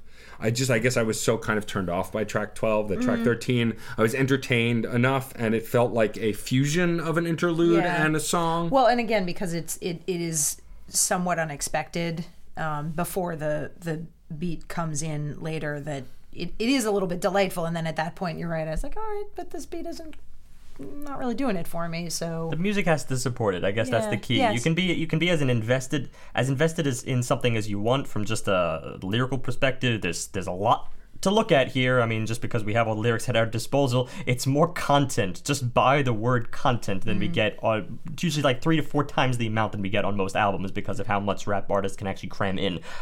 That's inviting on one level, but music is a very nebulous art form. You have to like kind of invite people on that level and bring them in through the aesthetic first and foremost, and then that kind of makes them more interested in really, really picking apart those lyrics on a line by line level. These last couple tracks hasn't been quite successful, which is really strange and disappointing because I think they were immensely successful at it from beginning to middle. So, track 14, Sex. So, a little bit on the nose here. Well. So here's the thing about... What's this song about? Let me spell it out for you. It's an S-E... So here's my biggest issue with this song, I think. It took me a while to come to it, but as we were discussing the album, I really figured it out. It feels so on the nose, it almost feels like parody. But I think also my biggest problem is that we got... which one was Girl, I Want to Eat You. Was that the really playful sex song? Yeah. So that song was the sex song this album needed, and that we deserved. I feel like this track was following that track's existence a little more on the nose, and so even though it's face value and I don't mind the simplicity of the track's music, I feel like lyrically, because of the way it's spit and what they're saying, it's not clever enough to feel like comedy. It just almost feels like parody. I felt similarly to like a lot of the deep beat Flight of the Conchords tracks where they rap. It reminded me of that a bit. Actually, I would say that this is not supposed to be comedy. I don't think so This either. is supposed to be serious, and it comes off as serious. I'm refuting that. Okay. I disagree. I think this song really is a more personal presentation from the playfulness we got earlier. But here, no, this is really them actually talking about it, really giving truth out there. I am with John 100%. I think this is it's interesting because I was more on the negative side of some of the earlier tracks here, but this is a case where I feel it is successful and it is 100% because of the music. It's called Sex. You have verses, you have choruses. Okay, typical framework. But there's a pretty harsh break between those verses and between those choruses. Definitely. Essentially, what I interpret here is that it's showing the two sides of sex, the creative or the sensual side, the beauty essentially in the hooks or the choruses, which are actually quite gorgeous. And there, the only lines are sea, sex, and sun, and that's it. Everything very ethereal, the kind of thing that you like almost aspire to, and the magic of sex and all that. And then the verse is just. It's just the beat in the background, and it's pumping away. It's relentless, and it just feels like. Front to back, it's the filth of it. It's the details, and it's almost the mechanics of sex, which, frankly, I think are very, very needed. They flow together really well, and by that I mean they don't flow together really well, because I think they're saying they're mutually exclusive. In other words, they can exist separate and apart. It's probably better if they're together, because without one, you don't have the other, and that can be problematic in the long run, I suppose. I mean, I will agree. I feel like that. I was more saying just the way the music felt initially. It reminded me of certain songs. I don't want to say that I didn't enjoy it, because I did. I thought that the structure of it and for sure the beautiful choruses. I mean, how can you not love Yolandi's voice kind of humming over this beautiful music? It just it's really engaging. See, Sex and Son, I want to be my mantra. I want to have the Yes. incentive to Yes. make that my mantra because of how it's portrayed here in 3 little words. Well, technically 4 if you use the word and. But it's other little tidbits that show up. I mean, there's a little bit of a guttural grunting and moaning going on in the verses as well, like real background stuff that's kind of hard to pick out that I just really like. That, yeah, it's that tiny little bit of texture that's putting context around some of the things that are being said. I like that it's not just about the sex as well. There's love involved with this, and that's something that kind of is out of left field for everything that was going on. Like lust, we got across, anger, we got across, but this is the first time that love really seems to be making a major part of this song. And untainted love. Yeah, very really. pure. And Because I love Strunk. I think that's a beautiful song. I love the sentiment of it. It's that wonderful. We're just so crazy in love, and it sucks, and love is gonna fuck you up. And this one is very. It's more sincere. Well, very- it's yeah. sincere by virtue of the fact that it's a lot more complex. Yes. And I think, well, life is complex. So life can't all be about sea, sex, and sun. As much as we'd like it to be, I feel like that's just this nice little thing we aspire to. the But you overlay. have to go through all this other stuff, and they lay a lot in it. I enjoyed it. I think it was a nice track to have toward the end of the album. It was at the end of the day, it was earnest. And that was something that we got playful, we got joyful, but earnest idea was something that we just hadn't gotten yet. And it really made this my favorite track. Regardless of the content or anything like that, it felt like a real glimpse at not just the performance of all this theater that we're getting on here, but the actual people. Yeah. Like, they finally let me behind the curtain a little bit more than anything else. And I saw them instead of just the art. Well, and they really don't pull punches following this, too. Yeah. They swing the curtains wide open because track 15, Moon Love, features their daughter, 16. named name 16. of the Yeah, daughter. 16. Having dialogue with her father. And it's just heart-wrenchingly sweet. Like, Well, and it's really interesting because this is it's a very sweet child voice, and the first time I heard it, I sort of had this weird feeling: is that Yolandi? Is that because we have this person with this exploded high voice, and it's kind of fucks with you a little bit too to have that that in there, and it's not her. Mommy, my heart is broken. And then Yolandi goes, And I was like, I already heard the pitch change. I was like, no, wait a minute, that's not her. Yeah. Nope. That can't be her. But it's and also... it's a sweet little father-daughter moment that is just like, this is the kind of kid you want to have who says things like, my heart is broken because daddy might fix it. Like, yeah, that's, yeah, okay. I mean, that's what it is Tears? it's so sincere that this is the kind of conversations you have with a child where you're like, oh, they're asking you questions that require real answers that you may not even have. And why is a child at this age asking me this question? You shouldn't know this. You should be playing with your toys. And why are you asking me real questions? It really is beautiful. There's also just a lovely build, and there's some musically some layers to this that I really enjoy. It That we haven't even heard. Yeah, Well, exactly. It's stuff we haven't heard, but also a lot of stuff that we already have. It's kind of like intermixed with just ideas. Like, oh, they had this one idea, let's do this. They had this other idea, let's do that. I kind of wanted a lot of these ideas to be in the songs that we were kind of like going, I wanted them to do more. So I feel like this would have been a great gold mine just to come up with just different melodies and rhythms and stuff like that for like another album. Like, there's a lot going on here, but it's fleeting. And that's probably the problem at the end of the day. Yeah, it's beautiful, and it's a great little aside, father and daughter kind of a moment, but all the music that's involved is very fleeting. You are maybe more reflecting my feelings about the next track. I think that when it came to Moon Love, I did feel closer to the soul of what was going on here. I had this sense that as this album went on, it was sort of getting more surreal on one hand, and then on the other hand, it was getting more exposed. Maybe Like, more as it was honest. getting more Actual exposed, real, it was yeah. getting more surreal, as if the closer you get to all of the complexities of life and you're actually wearing your heart on a sleeve, then all of a sudden, well, things get weird at that juncture because that's where you can't quite handle it. And maybe things get more unique. For Granted, of course, we had some of our less favorite tracks on this side of the album, but Moon Love really picked it up a bit because I felt closer to all that love that hadn't really happened yet on A face so value obvious, scale, yeah, so obviously. I think most of this album, as far as I was concerned, really was concerned with putting up a front. It was just And acknowledging how people put up fronts and all of that stuff. It was almost over obsessed with it, and I enjoyed how they chose to approach it in many instances, but it did grow tiresome by the time we get to the end here. So now's the time where I felt like that correlation between the exposed and the surreal was starting to really come to fruition. This is where I think the album found its soul here, and you're whisked away to another land, and I accepted it. I wanted to stay here a little bit. But in track 16, Donker Mags, maybe they went a little too far with it. I don't know where this song came from. Yeah. It starts with 25 seconds of silence, which I thought was bizarre. It almost felt like it's a hidden track. You know how, like, back in the day, kids, when we had CDs, these... Are you kidding, CDs?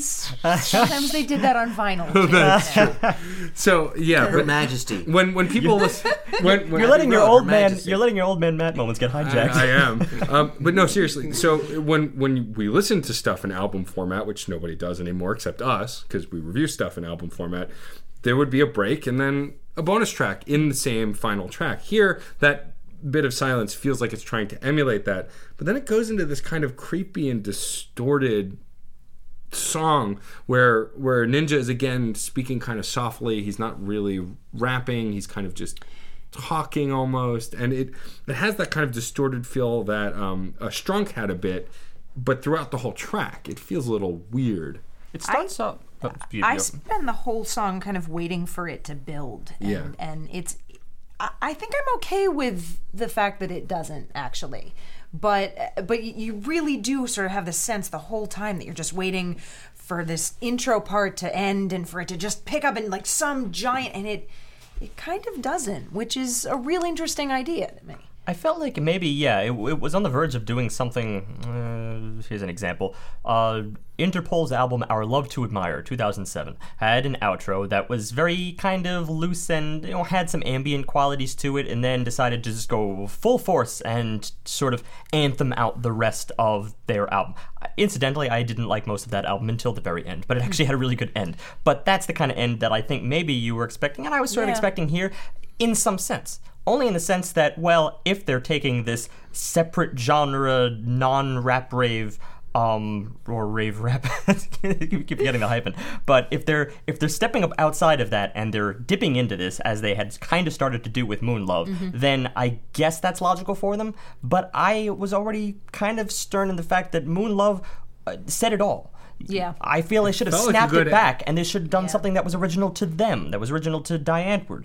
But here in Donker Mags, the title track, it was completely separate. I didn't know how to relate it to them at all. All I could say is that from the lyrical standpoint, it is definitely a plea, a call. It's something. It's something that they're not as confident in. It's a prayer. It is a prayer. It begins with the Lord's Prayer. In fact, that makes sense. Our Father who art in heaven, please watch over me 24/7. Please give me something to believe in. I'm either driven or crippled by these demons. Sometimes it feels like the power I wield is a blessing and a curse, and I want to shine up on my brothers like the sun. But when my light is gone, changed to be ugly, I want to be happy. I don't want to hurt the ones I love. They are the ones who only are getting hurt the most. Please send your angels to save me from myself. Very sweet, but I'm not feeling it in some sense. Well, it comes after this moment with the child too, which is actually that makes sense then. And Donker Mag means dark power, so we're already dealing with something power. This is also the first time they're really going like full-fledged with organ work. Like that's something a little bit different. The sound is so different. It's low-key. I mean, I can visualize him on his knees saying this. Yes. So that is appropriate, but I want to say this is a response to the previous track. This is actually him saying how he does not want to screw up his daughter. Yeah. So I'm okay with that. I'm on board with this.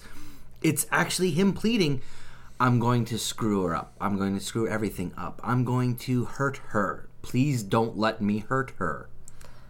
I think as far as an arc of this album, it makes sense. I mean, Yes. that makes sense. It actually really does. They Now that were you so confident in the beginning, and it's just almost a deterioration. And as I was saying, they were getting more exposed, more surreal. They're completely. It's almost like they've dropped everything. They've dropped the front. They've dropped their act. That's really interesting from an arc perspective. Yep. It's just musically. Yeah, I don't know how to I take wasn't it. engaged in this track instrumentally. I was more engaged in Moon Love. It felt more sincere. As sincere as the message is when you read it, just listening to the track, I didn't feel it as much. yeah. Emotionally, I did not connect. Yeah. Which is sad because it's so is- poetic. it is so really poetic. is so heartfelt, and it's my favorite lyrics on the album. I mean, they get cheeky, they get fun, and towards the end of it, they start getting serious and enjoyable on that level. But here, it really is an understated elegance that's going on with this prayer, with this plea that I really am feeling for him. But I'm right there with you. I wanted more than an organ. I really did. I wanted more than just long notes. But it's a setting piece. It's another art piece. It's the theater really bleeding through heavily here. So I'm okay with that. I really am. Yeah, the only thing I could give this is that it took me back in time a little bit. It was sort of a nostalgia piece for me. Like I was saying earlier, that this felt like Diane Antwoord does Arcade Fire, but essentially that's I'm so split with that because I'm kind of over Arcade Fire at this point. I feel like they were more of a product of like the mid 2000s. Yeah, they still put out good stuff. I'm just it's nostalgia for me. Maybe not for some other people, but it's nostalgia for me, and I could at least credit it to that. But it also is taking me out of the insane surrealist modernity that I had been experiencing. So I mean, that is a bit from column A and column B, however you take it. Why don't you tell us how you feel about the album as a whole, Steve? Oh, you're just gonna Yep. cue me right in there? I'm throwing you under 'cause the we're bus. done. Yeah. Segue. We don't know Me yet. and me, yeah, exactly. Thank Segue. you. I appreciate that. I'm going to now do that when I walk into the backstage area. If we're transitioning to that, I'm just going to just. Yep. Okay. Also, I'm passing the buck because me and John looked at each other and said, I'm not going first. I give this album major points for surrealism. Not even sure if necessarily surrealism is what they're going for. Because what's always interesting about surrealism is that it's only surrealist to people who are getting something new and something fresh. Because it may just be their style. And if that's their style, I want more of it. Musically, as far as a rap, rave band goes, which I don't hear too many these days, this is completely out of left field. This dredges up some things from the past, but largely, when you speak of their shtick, the natural disparity of their two voices, which is just, if not a match made in heaven, it's exactly because it's the opposite. They're polar opposites, and that makes them such a engaging match. And then down to the way in which most of the beat work is followed through in this album. It's not cookie cutter by any stretch, except in only a couple of tracks. And then apart from that, it's inventive. Normally, it's not loops as it goes through the track. The progressions of the track are very creative. Each and every verse has to bring you something new. They have to reinvent themselves apart from reinventing what, let's say, the previous track had just introduced. It's really interesting. That said, there's a few to a lot gimmicks on this album. I know, I'm kind of like, I'm backtracking because some tracks here I don't quite know how to take. Some tracks are, I laugh on one hand, but then on the other hand I'm like, oh, this is actually kind of serious. Or I see the satire here, but maybe this is genuine. And then if it's genuine in this particular case, then I've heard it before. But if it's satire, then it's wildly new. And I find myself in all these, like, if and but, you know? Right. All these conditions that I don't really know how to take. There are some tracks on this album, I'm going to say 50%, make really lasting impressions with me. The other 50 really don't.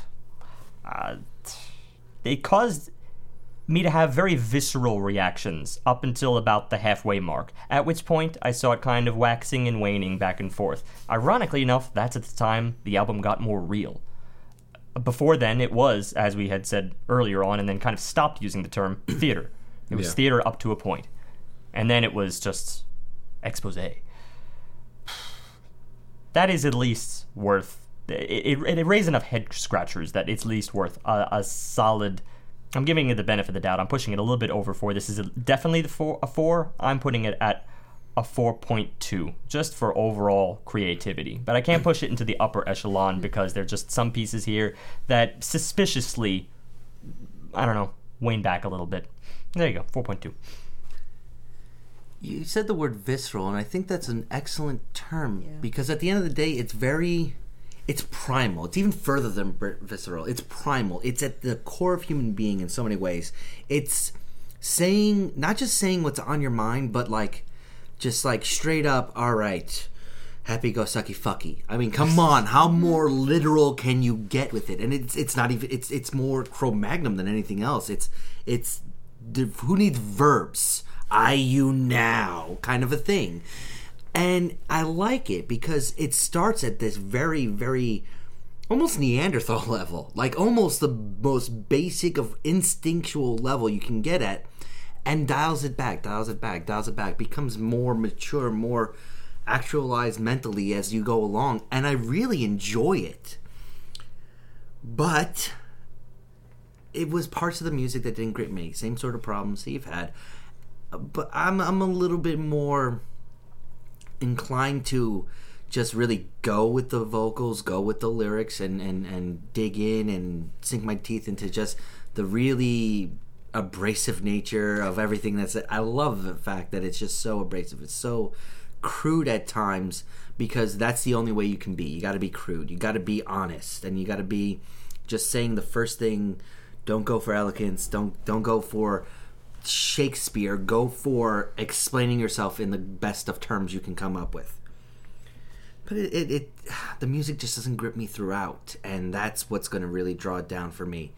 I'm not even as high as Steve. I'm giving it a solid 4. It's a great album that I really enjoy, and I'm going back and listening to all their other music, not just the taste I did on the previous album, Tensions, but it's not new in enough ways to really make me go for it and think it's going to do more.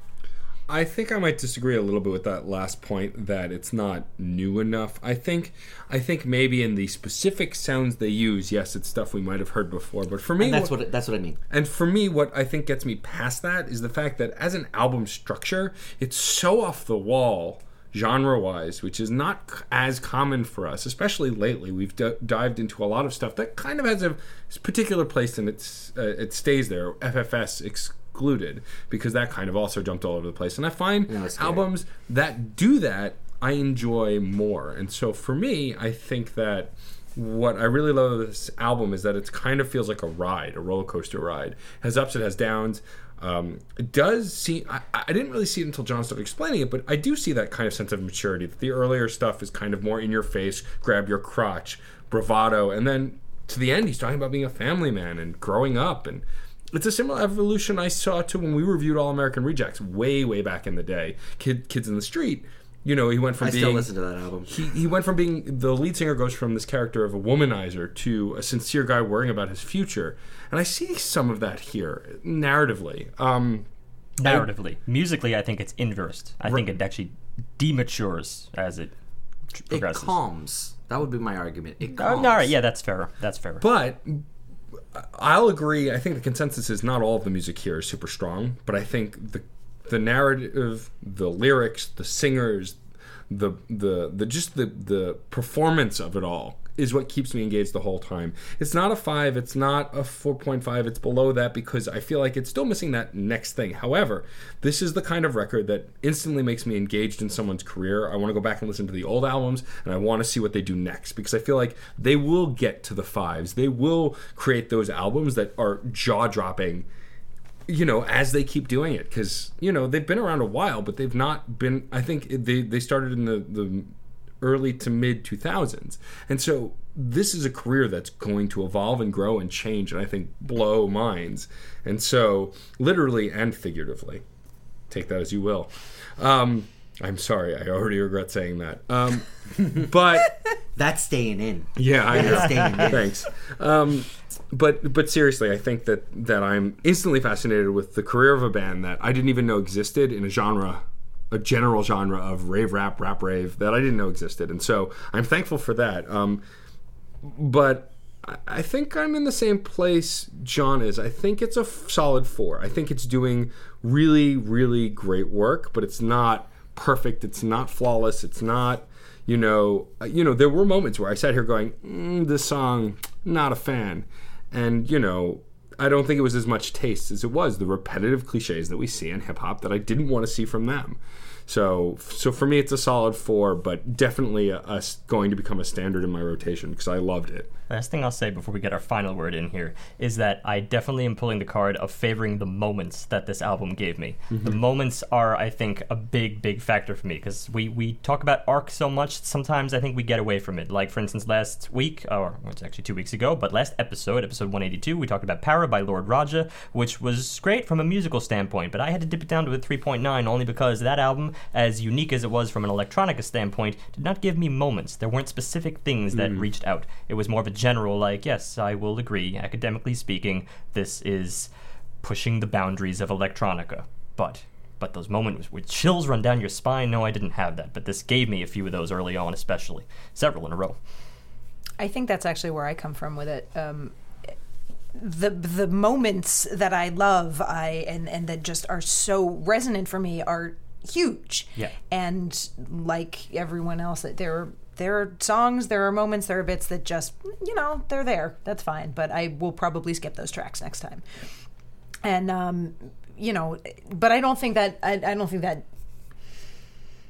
destroys the experience for me. I think the nice thing is that we can just skip those tracks, which sounds awful to say, but there's not really much else that hasn't been said. I mean, I think this was the first new, like, out of nowhere band music at all that I really grabbed me in a long time. I kind of just stick with what I know, and just hearing this one song with them actually made me go and find all their stuff and listen to it pretty obsessively a lot lately, and I'm really, really excited to see, like Matt said, and just what else there is and what they're going to do next. So I for all of the reasons, for the theatricality of this, that is really important to me. Just the characters that they play, that they are, because I think is a huge amount of these actual people, these, in the characters, quote unquote, of Ninja and Yolandi, and that's really, that really grabs me a lot too. So I think, other than the parts where I just kind of wander off a little bit, I always come back. So I would say a 4. I think I will give this a 4 as well. That feels right. All right, so 3 4s and a 4.2. I didn't expect to be on the more positive end about this album, but I don't know. Here's the thing: when it comes down to like rating categories on which you might actually grounds on which you might actually rate an album, let's say like arc or theme or narrative or the music itself or surrealism, then you can't. They're never like ordered. Whereas like arc will always trump the moment and vice versa. We do not have a check list. If you go back through, I've definitely had episodes where they are completely adverse because I just felt like that was the more important thing at that particular time, owing to the different artists involved. So there you are. Is it time to do the spam mail? Yeah, before we wrap up with Nasty and thank her, why don't you do our spam or fan mail as fan it were mail this week? That's right. I was trying to prompt you, but it's real. we do this thing where we read spam comments on the site because we weren't getting any actual fan mail, but lately we've actually been getting some actual fan mail. That's where it gets dangerous. I'm trying to get a drinking game going. Ooh. I've been thinking of where we actually try to guess where the spam mail is coming from, like Air Jordans or Prada. And what it's commenting North on. Face jackets. Love because we have a lot of pictures that are they comment on the image gallery. They incite a lot of comments from the pictures. Comments. Yeah. Interesting. Of circles and words and nonsense. But we have none of that today. This we is have an neither actual here nor person. there. We have an actual person, and he's someone we know well. It's Mark H., who contacted us randomly last year, suggested us the album Black Messiah by D'Angelo and the Vanguard, and then contacted us again this year to suggest FFS by FFS. And this is his comment on said review. Thanks for your review. It wasn't my favorite album of last year. In fact, I probably preferred previous reviewed albums, Surf and Vega International Night School, more. But it was one that I was quite curious as to what your reaction would be, since Sparks seemed like the type of band that would be right up your alley, mostly due to the appreciation of humorous, quirkier bands like They Might Be Giants, or music that's a bit more on the theatrical side. The first time I became aware of them was when I learned that the Weird Al song Virus Alert was done as a Sparks pastiche, and thus I was intrigued to check out their stuff. If you're interested in checking out more of their stuff, I'd recommend their third and fourth albums, Kimono My House and Propaganda, both from 1974, as a good starting point. They're not on Spotify, so you'll have to look for them elsewhere. From there, I'd probably recommend 2002's Little Beethoven and 2006's Hello Young Lovers, which sees them in their more classical-inspired chamber pop phase. I'm intrigued, Mark. Other strong albums include electronic disco albums, Number One in Heaven and Angst in My Pants, which might be their only good 80s album. I can see Matt is intrigued by that. Yes. For me, the album is probably in the lower 4 range, specifically referring to FFS. This is mostly due to my already having a bit of an idea what to expect, being a little more familiar with both groups' previous work, and because I had already heard Piss Off and Collaborations Don't Work as singles and previews before the entire album had been released. Interesting. So there was less room for surprise for me. Of course, I hadn't quite acquainted myself with the bonus tracks either.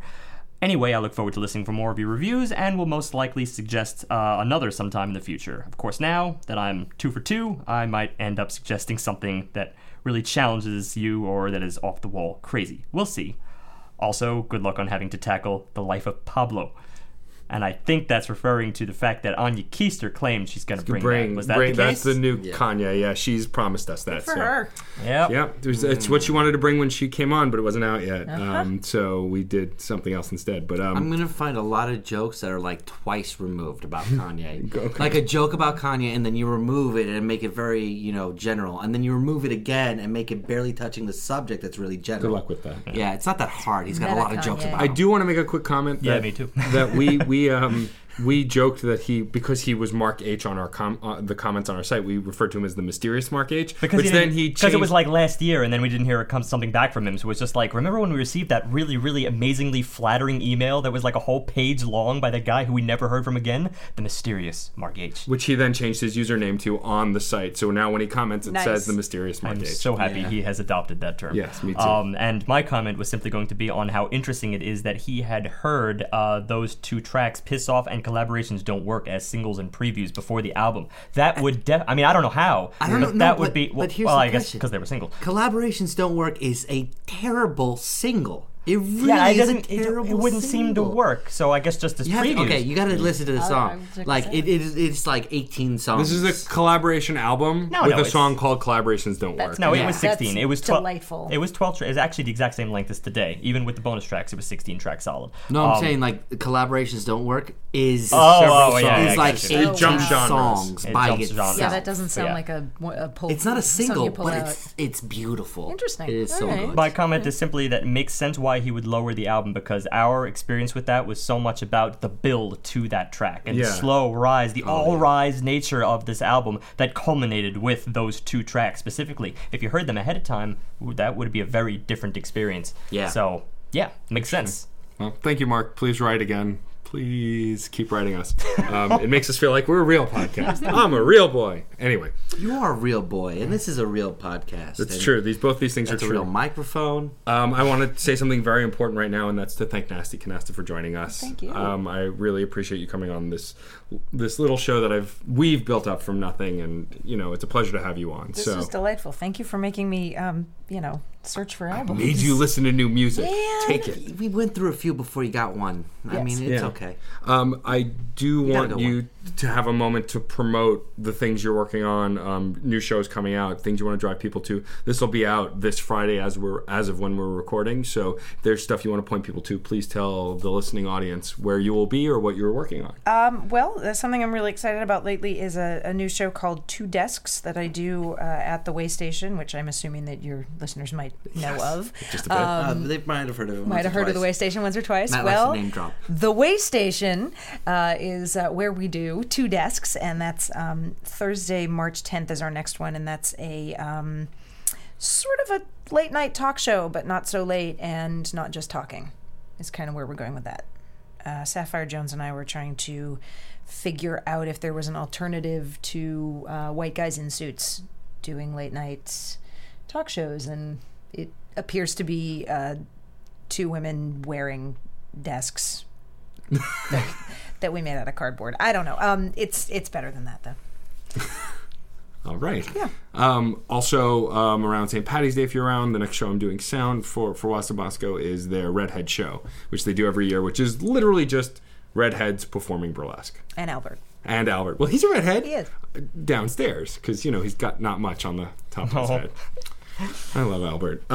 So thank you again for joining us. Thank you. Thank you for bringing such an interesting and great album. And you will Really promise, of course, to let me know as early as possible about the Taking of Pelham 1, 2, 3 burlesque act, yes, right? I will. This is going to happen I'm eventually, a transit someday. enthusiast, so because of too. that, hey, All right, this is going to happen. I've never met other transit enthusiasts. You'll have to start another podcast where you just talk about transit. You have to come to my store. You know that. That's true. He's into transit. No, and- I sell them. There's a difference. I'm into them. Before we close the show, I want to give you guys a preview of what we're doing next week, of course, which is my pick. And this time around, I'm going with a band that I've heard a lot about, but I've not really listened to a ton of their songs. And it's Panic! At the Disco, which is and actually kind of how a it's new- written. Yeah, it's like an upstart band or something like that. Yeah, they've only been around for a decade. Yeah, they're not very big yet. And there. their newest album, Death of a Bachelor. I've heard great things about it. Supposedly, it's supposed to be phenomenal.